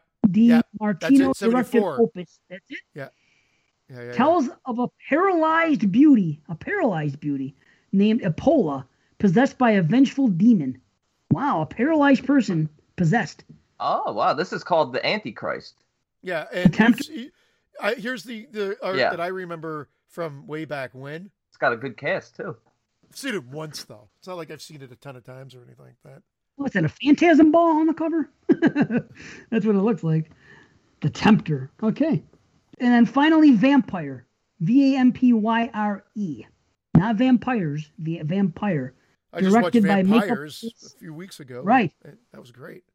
It's described as Romeo and Juliet with fangs. Vampire is an American film that tries to capture the gothic feel of the old Hammer films. Well, there you go. Okay. Vampire should be in production in the spring. So, I don't know. Go look at that one. Vampyre. No, the only thing that pops up in that time frame would be Nosferatu that came out, the remake that came out in '79. And if you try to put an 80, it doesn't seem to shoot you any other options. Well, hold on now. Let's get to the bottom of this because at least they mention names. It tells you the director. Okay, Robbie the Robot. Wait a minute. Makeup whiz Bill. Robbie the Robot Malone. So Bill Malone. Look up Bill Malone and see if you can track it down from there. Bill Malone is a name. Bill Malone. I know him from something, so let me just see. House on Haunted Hill. Yeah. 'Cause What that year name was is it? very 1970 familiar. what? William 1979? Malone. Yeah, we've heard of William Malone, but it's not usually called Bill. Then maybe it's his son. No, William Oh, Malone. he did. Weird. He did Scared to Death from 1980. Yeah, maybe they changed the title. What was it? The story about? It says Romeo and Juliet with fangs. It tries to be like a Hammer film. According to Malone, who is also serving as writer and director of the opus, the movie is primarily a love story. Our vampire is played by Daniel Pylon. Jesus. No, I only Isn't see that what Brandon sees, which is Scared to Death. I'm looking up Daniel Pylon. I have Yeah, him. me too. That's the only way to get to the bottom of it. Oh, he died a few years ago. Rest in peace. He's in a Yep. movie called Plague. I don't know. Starship Invaders? Isn't that something? Wow. Maybe it never came out. Isn't that odd? It says should be in production this spring. Well, Maybe it didn't make. It didn't go. Yeah, it evidently Yeah. didn't work. Yeah, Yeah, did not come that out. happens. Well, that's all for issue 1. We've gotten past issue 1, so it's out. Now we're now in order. Do we have time for any more, or no? Should we move on? I think we should move on now because I'm just looking Okay. at the time on my end. We got another movie to do. That is fine with me. I don't know how much I can say about the movie, but Well, let's. and I agree. It's funny. It seems already very decisive because it went from it's showing like a 3 skull rating on Shudder, and I'm not too sure why it's getting this backlash, other than the fact that I texted you guys and said I liked it, but I feel like it's nothing we haven't seen before. Other than I think the way that they get around that is by setting it in a time frame that's not modern. So they set it back in like is it the 30s? Yeah. Yeah, Yeah. right. Yeah. So you've got like The end of- old automobiles, old costume design. I think the house is pretty creepy as well. I mean, there's good performances here. This director has been kind of on a roll. I'm not saying this is by any means a masterpiece. I'm not even saying I thought it was great. I think I liked it. It was good. I don't know if I'll have the answers that you are looking for, Brandon. I only watched it once.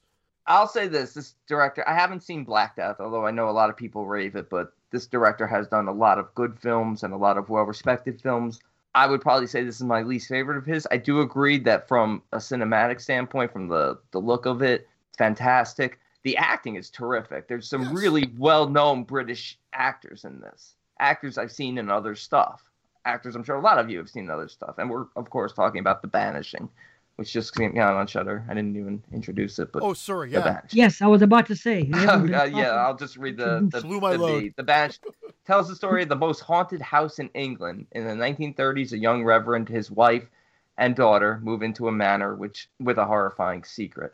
But yeah, I agree with Christian. Like, setting it during that time period definitely helps it, but it still falls into the category of doing these same tropes, particularly. And I know we just discussed Amityville, and it's okay with the little girl Amy coming in and automatically having an imaginary friend named Jody. But this girl, Adelaide, seems a little bit too old to be moving into a house and automatically starting to have imaginary friends. She just seems a little too old for it. And it's a trope. Maybe 40 years later also, we're talking about. So the fact that she does that, and then the things with the mirrors, like, even though it looks cool with multiple versions of them, it's just got like why? Like, I didn't get it. There's like certain scenes where our lead female protagonist, she's walking around the house and she sees like 5 of herself like hanging on a wall. I know. And I'm like, I asked the same question, and that's what is this? This seems like a Mike Flanagan film from back in the day. This would be like one of his like Ouija 2 or Oculus or whatever. I feel like it's going to be there, but I had the why too. It felt like you tore a page from Triangle, but where in Triangle you can maybe make it make sense within the looping system of that, how that movie works. And here it seems a little cliche, or like there is a why. There is a big question mark. Why is the multiple versions of her hanging? And really all I can think of is it was a visual there to try to be upsetting and to scare us. And that's it. And sometimes that's not enough for people, because like we've noticed that like unless there's some other meaning behind it, it just seems weak. But I think the opening is so much more effective because you get that the first reverend and his wife, and he's like losing his mind, and he's stabbing the wife, and then he hangs himself, and that's like bloody violent. And then, you know, it's supposed to be that this house is haunted and it's going to drive them mad because the church covered it up and brought in this new reverend and his wife, and you think they're going to drive him mad, but it's sort of like it really doesn't. Like, even when you get to the big showdown where you think that the husband is deranged and it's not him, it doesn't seem as menacing. It seems very, very dull. Well, we walked in on the last moments of the madness at the opening for the opening hook, but I get you. I'm not disagreeing with you, but I still enjoyed my time with the movie, and I think I do end up putting a much more emphasis if it looks good and it's well acted, and I felt the pace was fine. I didn't think it overstayed its welcome either, so I feel like I was on board. But I'm not saying I don't have a couple of question marks either, but I feel like the bishop was like, he wanted it. It's like he wants this to happen. And so even though they unearth it, they bury it and give it a proper bury. Oh, I guess I worry about spoilers here too. Yeah. That's spoiler stuff. And that stuff I'm so confused about. Yeah. Okay.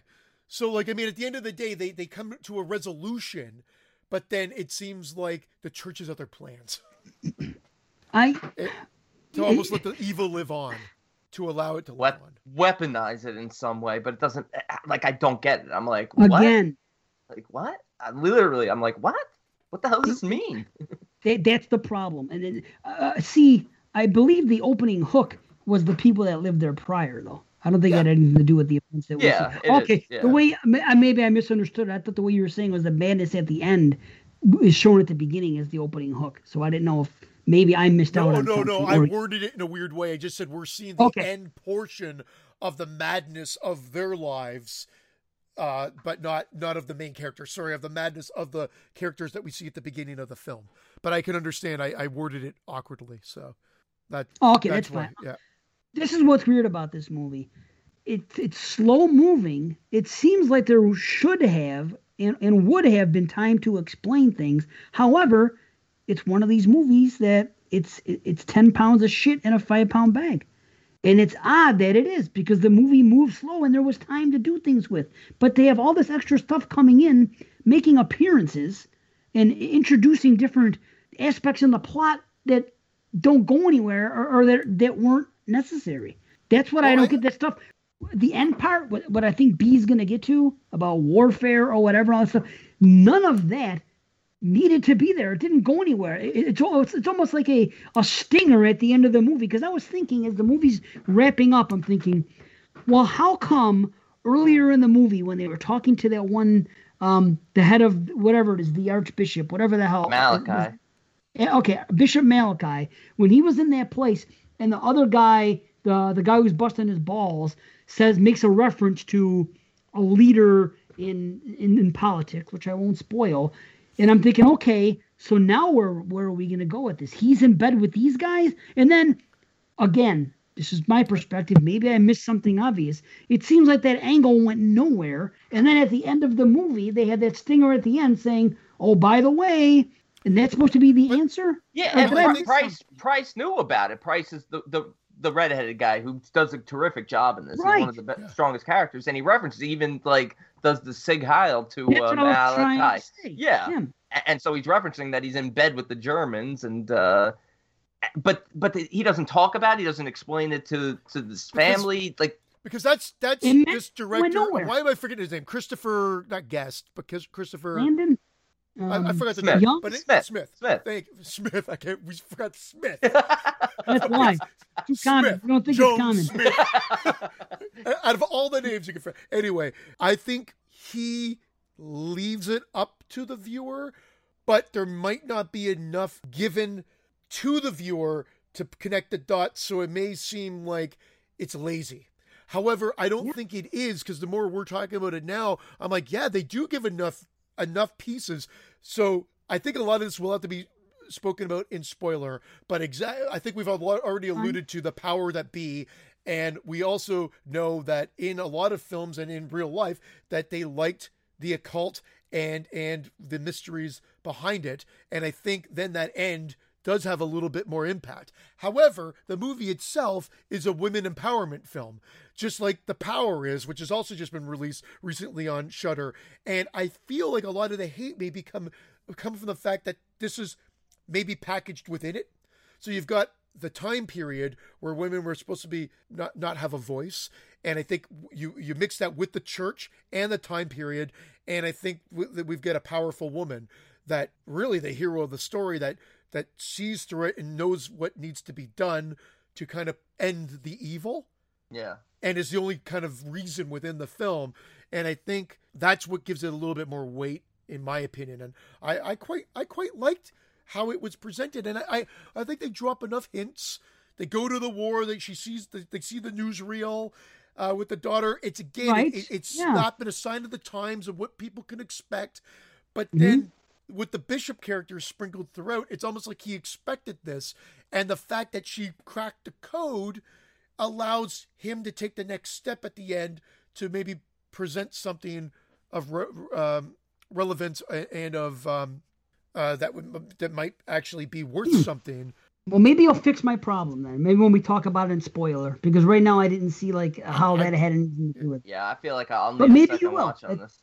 I hope so. I understand they explain stuff about this Manassian order and how they're like the group of the monks who believed in punishment for sin and all that, and that's why they punished and tormented this woman to be closer to God, and they ripped a baby out of her, and that's why this evil female entity that's blinded is living in this house and takes Adelaide as sort of for revenge. Well, it was more, they see it as I think I might have to save myself because I might start talking about too much that are spoilers from it. But I think it's they see it as revenge, but it's more of like, help me. Guys, I hear you. I don't necessarily like the obligatory or like the placement of the monk characters kind of showing up, and I feel like they although relevant to the story, I feel like their resurgence is almost like a gimmicky trope, almost like, oh, we have the clothed figure in the dark and they're haunting, but I feel like they at least connect the dots well enough to make it all make sense here. By no means perfect. Although a lot of the stuff you're complaining about, my thing was like, why do they have 5 versions of her strung up against the wall other than to be a scary image? Yeah. It was a That to scary me- image, but I And liked that's it. it. But they I- did that a lot with looking in the mirrors and having I sort like of like that this stuff. parallel world, and it just like I didn't understand it enough. And Yeah. also give us more of what happened in the sanitarium. Like obviously she didn't want her daughter.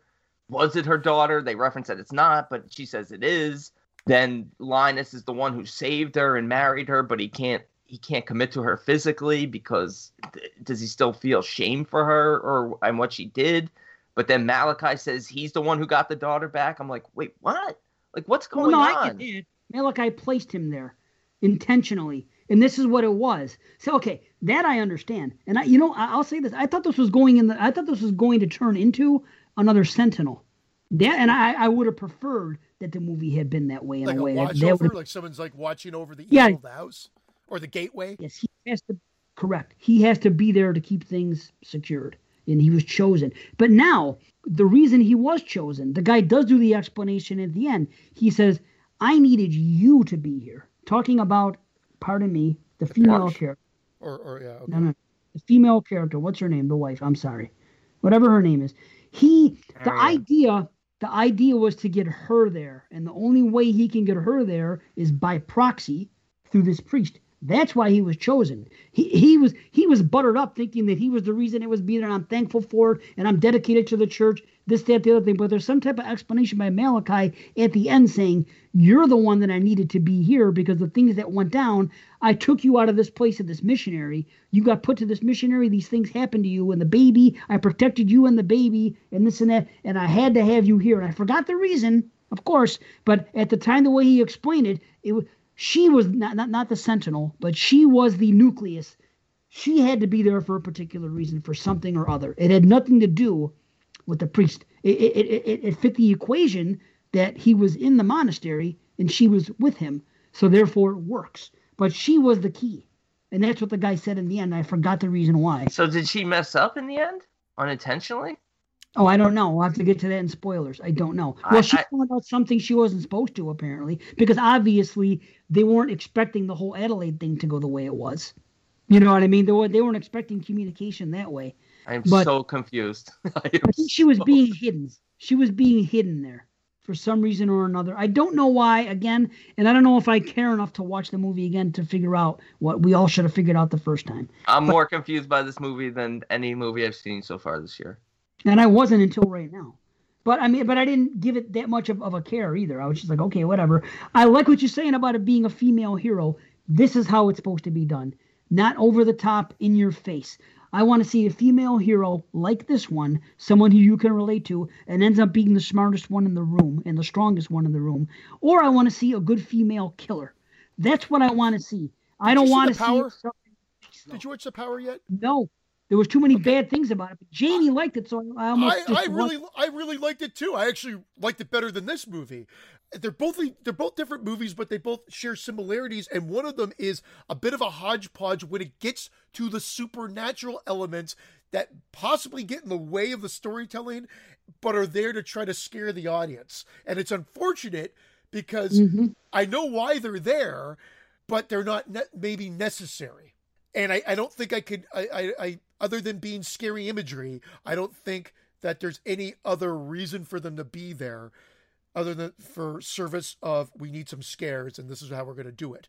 But otherwise, and both of them have that kind of in the second act and it bogs down. This one's definitely much more of a labyrinth or hodgepodge thrown in, but hodgepodge definitely gives it more of a negative connotation. And I can't disagree 100% with that, but it wasn't enough to drag me down because I thought they pulled it back at the end, and I feel like I got confused at the end. I think we all did.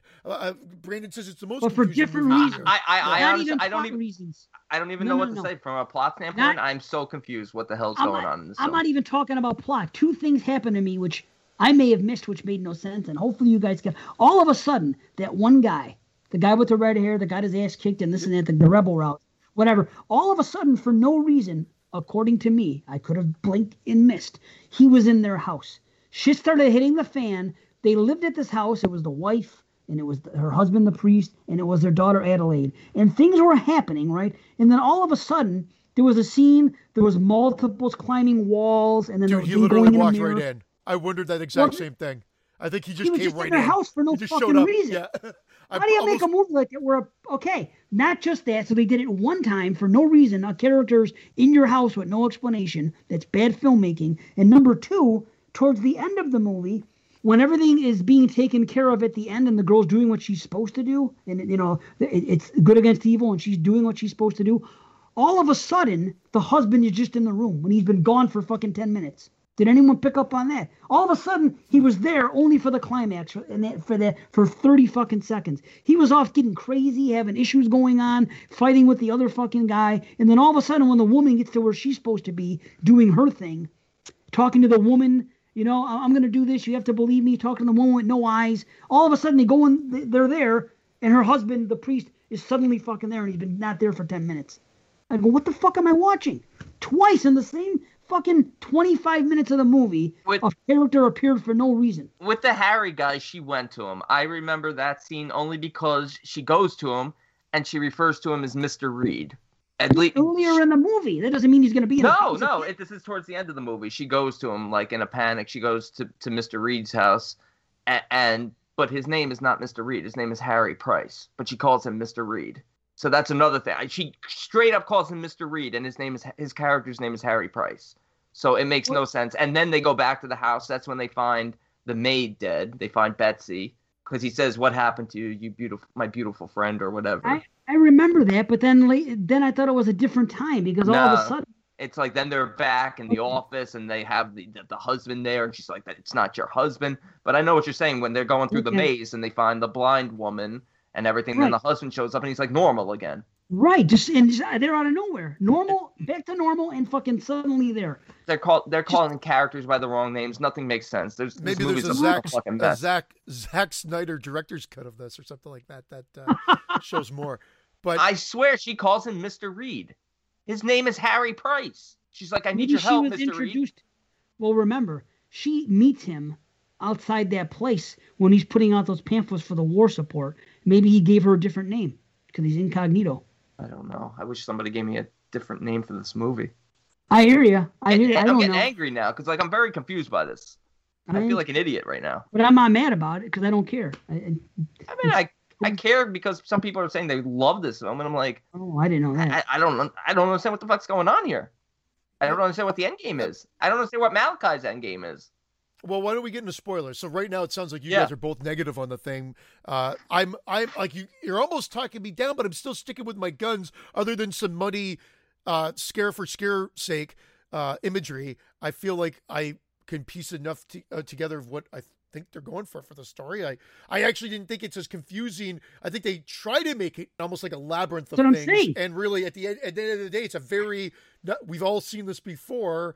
Finding like a tortured soul and being able to put it to rest. I know that, sure. Or whatever. I think it's as simple as that. But then there's another threaded plot thing put through, which is with the Nazis and whatever, which I think it's just to add semblance of the time, interest, and of course to give it the end stinger. Whether or not you think it's an end stinger or not, I think it's there. But otherwise, I'm really just at the very entry level of a half a head explosion. Okay. Mild rumble. Mild rumble here as well. There are two things I wanted to say about those hooded figures. Number one, one's funny and one's I don't get. The mother gets mad because she walks into the room and she says, "I don't want you playing with these dolls." And she's talking about the 3 hooded figures. She grabs them and throws them on the floor of her daughter's bedroom and walks out the room.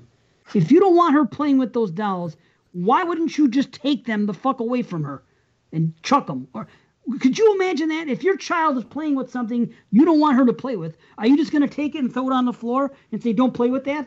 Of course, now they're going to play with it more because you told them not to, but you left it there. Why wouldn't you take those fucking things and trash them? Makes no sense. It's just simple things like that fuck this movie up. Where I can watch a movie and say, this makes no sense. Okay, now something funny. There was that scene towards the end. It was 100% Halloween 6.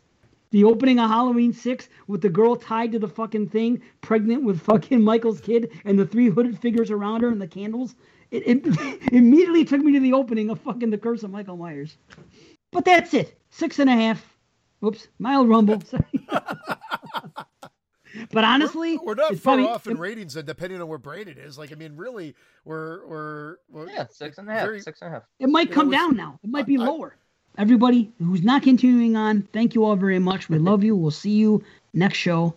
And we don't know what it's going to be, but it's going to be an old and new, same as always. Hopefully we can start picking some better new ones because we really haven't. Like, I've been watching, like, even the one I watched the other day, B, that you wanted to watch, that you were considering, you were pushing for that movie to go in. I watched an hour of it and I had to stop, not because I didn't like it. I was okay with it, but it certainly wasn't going to be rated high or anything. But I stopped. What was it called? It was Held? Yeah, Held. Okay. So I I'm watched watching it. it. It's the same thing. 6 out of 10. Okay. Every everything. movie this year is So- horrible. And I had to stop because I'm watching so many shows with my wife and my daughter. We just start. Here's something I'll recommend. Them. If you go watch them. Yeah, It's I on want to watch Prime. that. It's good. We're enjoying it. It's pretty good stuff. Watch them. Yeah, really good. It's it especially resonates in my household because it's about a black family in the 50s and the things that were happening to them. But it takes a supernatural twist, and it's just it's heavy stuff. I think it's better than Lovecraft County or Country that everyone liked. I just thought it was okay. I think them is better. But anyway, we're watching them. We've been watching Snowfall, and I've been watching 90210 on my spare time. So that's just it. I haven't had a lot of time for movies lately. Everything I've watched has been for a podcast for the most part. But B, I'm kind of with you. This year is kind of a dog. Not as I'm bad having, because I'm having such a bad time. Let me tell you this. Last year, I know I watched an insane amount of movies, like 230 something. I told you, of those 230, I think 15 were 5 or below. Like, it was a super low percentage that I did not like. I'm not even joking. I've watched 60-something movies this year. I want to say I probably have at least 20 that are 5 or below already. Wow. Like, I am watching movies, and I'm just like, what the fuck is going on? I have 4 films I would rate. 4 films that I would rate 8 or above. 4 out of, like, It turns 64. around. I It hope usually so, turns around. But again, it's like I said last night in chat. Think about this. Not a lot of movies were made last year. So some of the movies we're getting were made 2 or 3 years ago, and they're just putting them out now. They were on the back burner. They're just putting them out to put stuff out there. That's what I think. Next month we've got Spiral, Book of Saw. We've got Halloween Kills coming. I mean, If they come, yes. we've got some heavy hitters coming. It sounds like they're all coming. If they release Godzilla versus Kong, they're releasing these movies now. That's true. They'll just do both. They're just gonna have to. If they weren't thinking about the streaming option, they're doing it now. And that's just the reality of it. So We should get Candyman, Quiet Place 2. Yeah. They should all come streaming. Yeah. Sorry. Listen. There's nothing wrong with going to the movie. I'm not going to have this conversation again. I'm just okay having the option, and I'll leave it at that. I won't even do it. I'll leave it at that. I like what they did with Godzilla. You could either watch it at the home, or you can go out to the theater. Whatever you choose to do, by all means do. Me, I don't want to go anywhere I told my wife yesterday, I still don't want to go anywhere for a year. Just based upon what's happening with this pandemic, I'm still not comfortable, and I would just rather not. So, but whatever, I'll leave it. Goodbye to everybody. We'll see you on the flip side of this if you're sticking around. And if not, we'll see you next week. Thank you. Take care.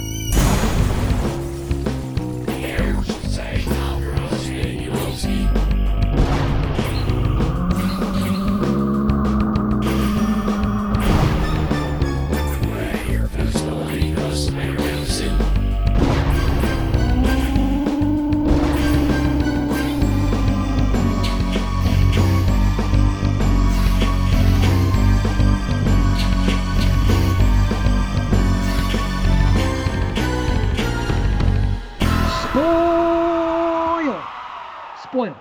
So. Well, you guys asked because I mean I don't know what I mean other than the fact that we've already talked about the Nazis, and I just think that what ended up happening is Well, Dave just hinted at something like, okay, why did Malachi want Marianne in that house? You can't expect me to remember, but I do remember he gave her an explanation. I forgot because it got all muddy towards the end of the movie, and he was talking about how she was a missionary, or he put her on the mission, and something else happened, and she gave birth, and she had to make it look like she was crazy to keep her around for some. I forgot what it was, but he orchestrated all of this stuff, and he orchestrated everything from her being in the asylum to Linus saving her to them. Well, Linus hooking up with her just was happenstance because they were at the same place. So he saw that as an opportunity. For whatever reason, he wanted to put somebody new in this place when the other people left, and he wanted her in the house. She was the important person. I think he felt that she could save it because of the female in the house, maybe. That he okay. So maybe he needed her and the daughter to basically communicate with this evil spirit to find the bones and to be able to put them to rest. And then, I don't. But then they get the bones, and he brings them to Germany to the Nazis for some reason. To what? Weaponize the bones? What are they going to do? What is this? They both lost a child. That's what the connection, I think, is. Who both lost a child? Well, they didn't really lose a child, but her child was taken from her at one time, and they said that she abandoned it. Remember, she was okay. At one point, she was separated from her child, and this guy and the bishop knew about it, and we know for a fact that the ghost in the house was separated from her child by death. So I think he thought that them having that connectivity would be something. Yeah, she'd be able to find the bones without getting killed. Because if he tried to do it, there you have it. Yeah, but taking the bones to Germany, like what? Why? What is it? No fucking clue what the Nazis had to do with it. That's what I'm going to say. I don't get it. Oh, okay. I don't get it either. I think it's stupid then. And also, when the daughter buries the doll, she buries her doll with her. What's that other doll then? That she had her own doll. She had her own doll with the eyes cut out. Yeah, like or with the whole eyes. I mean, at the end of the day, the woman unearthed the evil. It was almost like maybe, like you're right, maybe she was a plant there because they knew it needed a woman's touch almost to get the evil out. That part, I thought it was more whether or not they were driven mad or whether or not they saved the day. It really didn't matter because they would have probably had someone else come in. But she's strong enough to have figured it all out. She unearths the evil, gives it a proper burial. They get to live their lives, but the church comes in to unearth the bones. And again, I don't know about weaponize. The Nazis are into the occult and they like collecting weird shit. And I think it just happened to be some sort of deal that they presented to what end, I don't know. But I just think it was some sort of cap or ending there that they. It seems lazy. How would they have knowledge of it? So one fucking haunted house in the United States. Or where are they? England? I don't even fucking remember. Either way, one haunted house, and they're that concerned about fucking one ghost in one house that they make a big production and there's this major cover up by the fucking by the church and everything. I don't get that.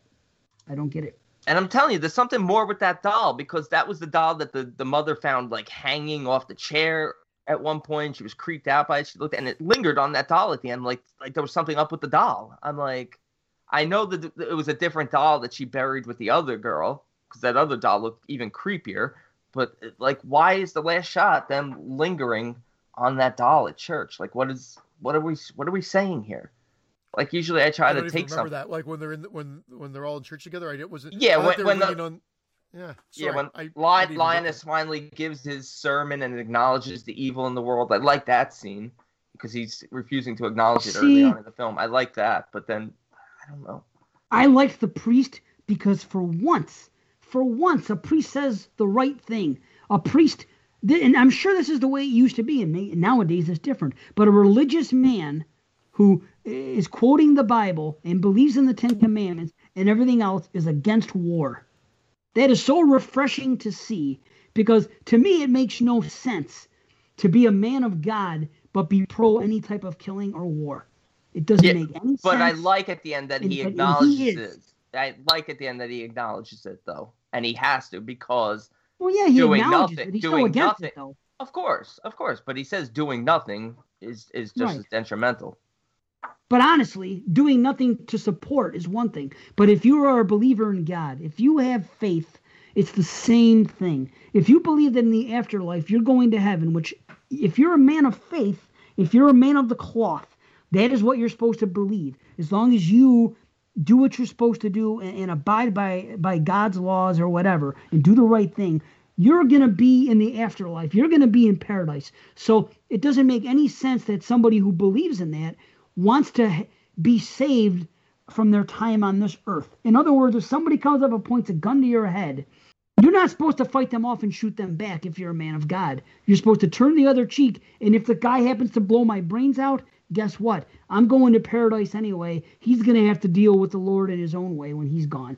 That's why, to me, people that are religious should be against war, and that's why I am. It doesn't matter. That's what I'm saying. How could you be? I'm sorry. I don't mean to get into a fucking. I don't even know where we're going. I'm like Sorry.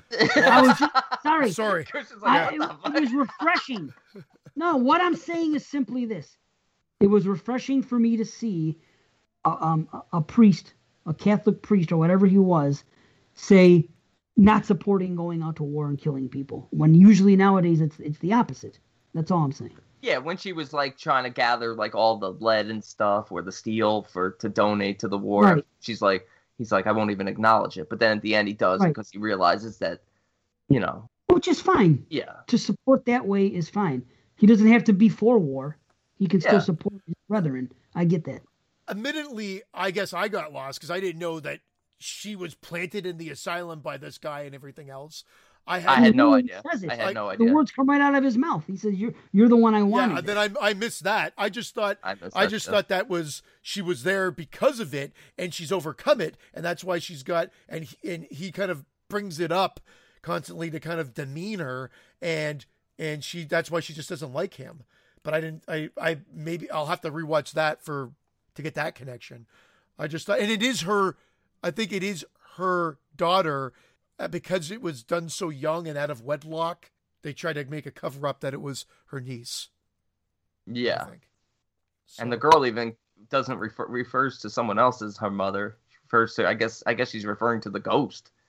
yeah, I think that's what it was too. And then she's like, "I'm your mother," and then you could be so cruel. And like I do like when she comes there for the first time, like she's all kind of horned up, and he can't really even touch her. Excuse me, hiccuping. Right. Yeah, that was weird. They never really, other than him being a priest, they don't really get into like there's arguments about it or whatever. You won't touch me, but they never really explain it. There's too much left unexplained here. I understand leaving stuff open for the interpretation of the viewer, but you have so much here. Give us something. This is a story that's rich in history. I mean, you're setting it in a non-fictionalized world here. At least give us some facts. They got the location. They got the time frame with the cars and the costumes, as I mentioned. You've got the look. The film looks great. You've got the acting. You got the acting. You're right. And again, it's funny that it's coming out on this movie because I felt that way about a lot of these supernatural films that I feel like it's scare for scare's sake. And a lot of them, well, not a lot of them, but like Ouija 2 and Oculus happen to be two of them of recent memory that happened to be Flanagan that I felt fell into this category. And Triangle gets away with it because they make it that loop.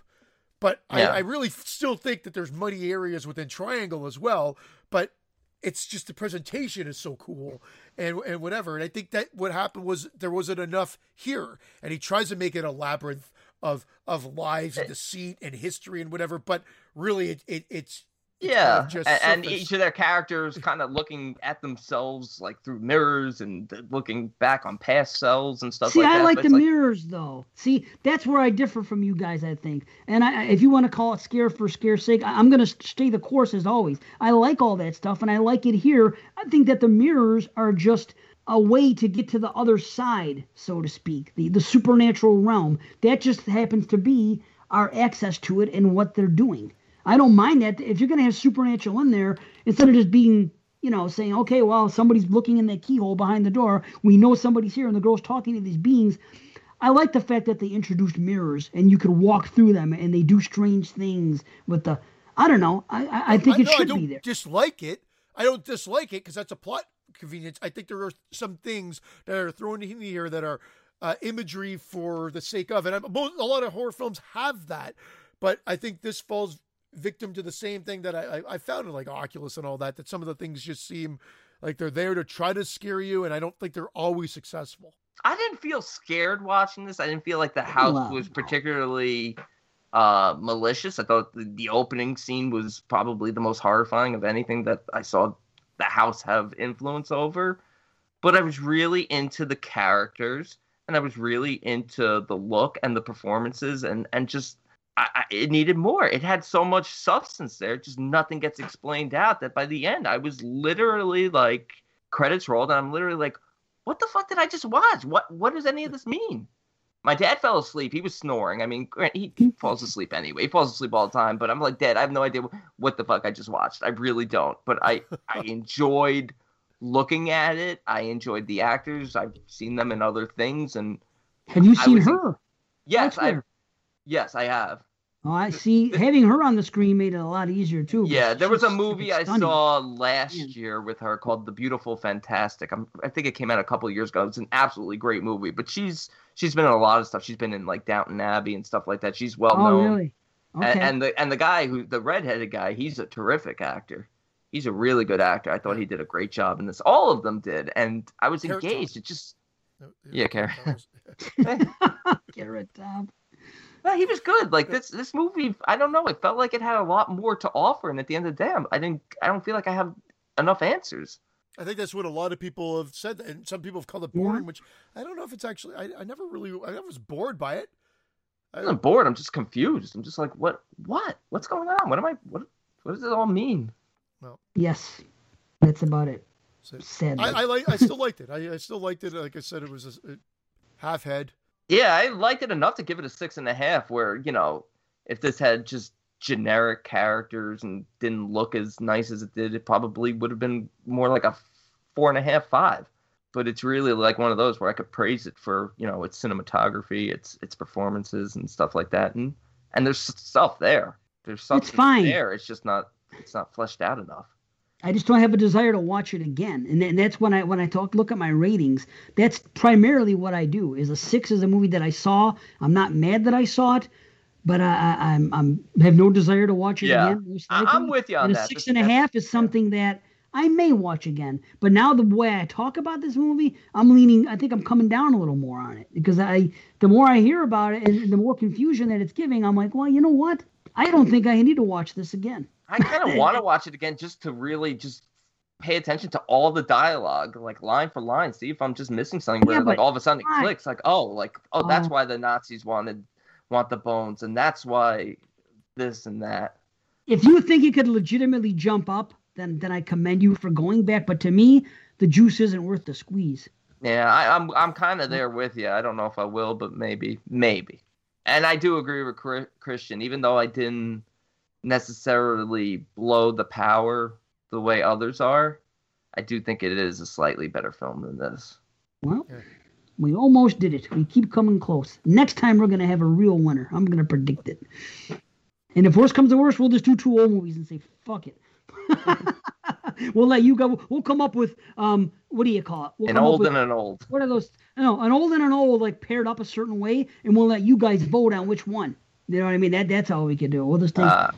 We'll make up our own 3 double features that we want to watch. Maybe, because we might have picked a dog of a year to pick the old and the new format. But whatever. I don't mind. Fine. It's not terrible. Fine. But it might be fun, right? You're going to not like movies. That's just the way it works. Right. You got enough for a top 21 yet? True. Everyone keeps saying 20. It's I thought early. we said we stopped at 20. I thought, you know what? You were the one that came up with this like years ago. I know I was, but then I thought about it, and I didn't think 10 years we were going to be doing this podcast for. I know Dave has to do all his fangos, but I said to myself, even if we went another 4 years, and that's a long time, I said, is it really that big of a deal to like give up our gimmick? Like, that's our thing. Like, shouldn't we continue it? Well, what's the difference, honestly? You throw one more movie on there and you say one word about it. I guess it's... Yeah. You're gonna still have fucking shout-outs and stuff like that. Runners-up and shout-outs and everything. We're gonna have a list that continues beyond. So what the hell is one more film to talk about? But that's it for today. I'm done. That's it for today. I'm done too. Let's call it a night. Thank you, everybody. Much love. We'll see you next show. Manchichi. Hey, we're all gonna get laid.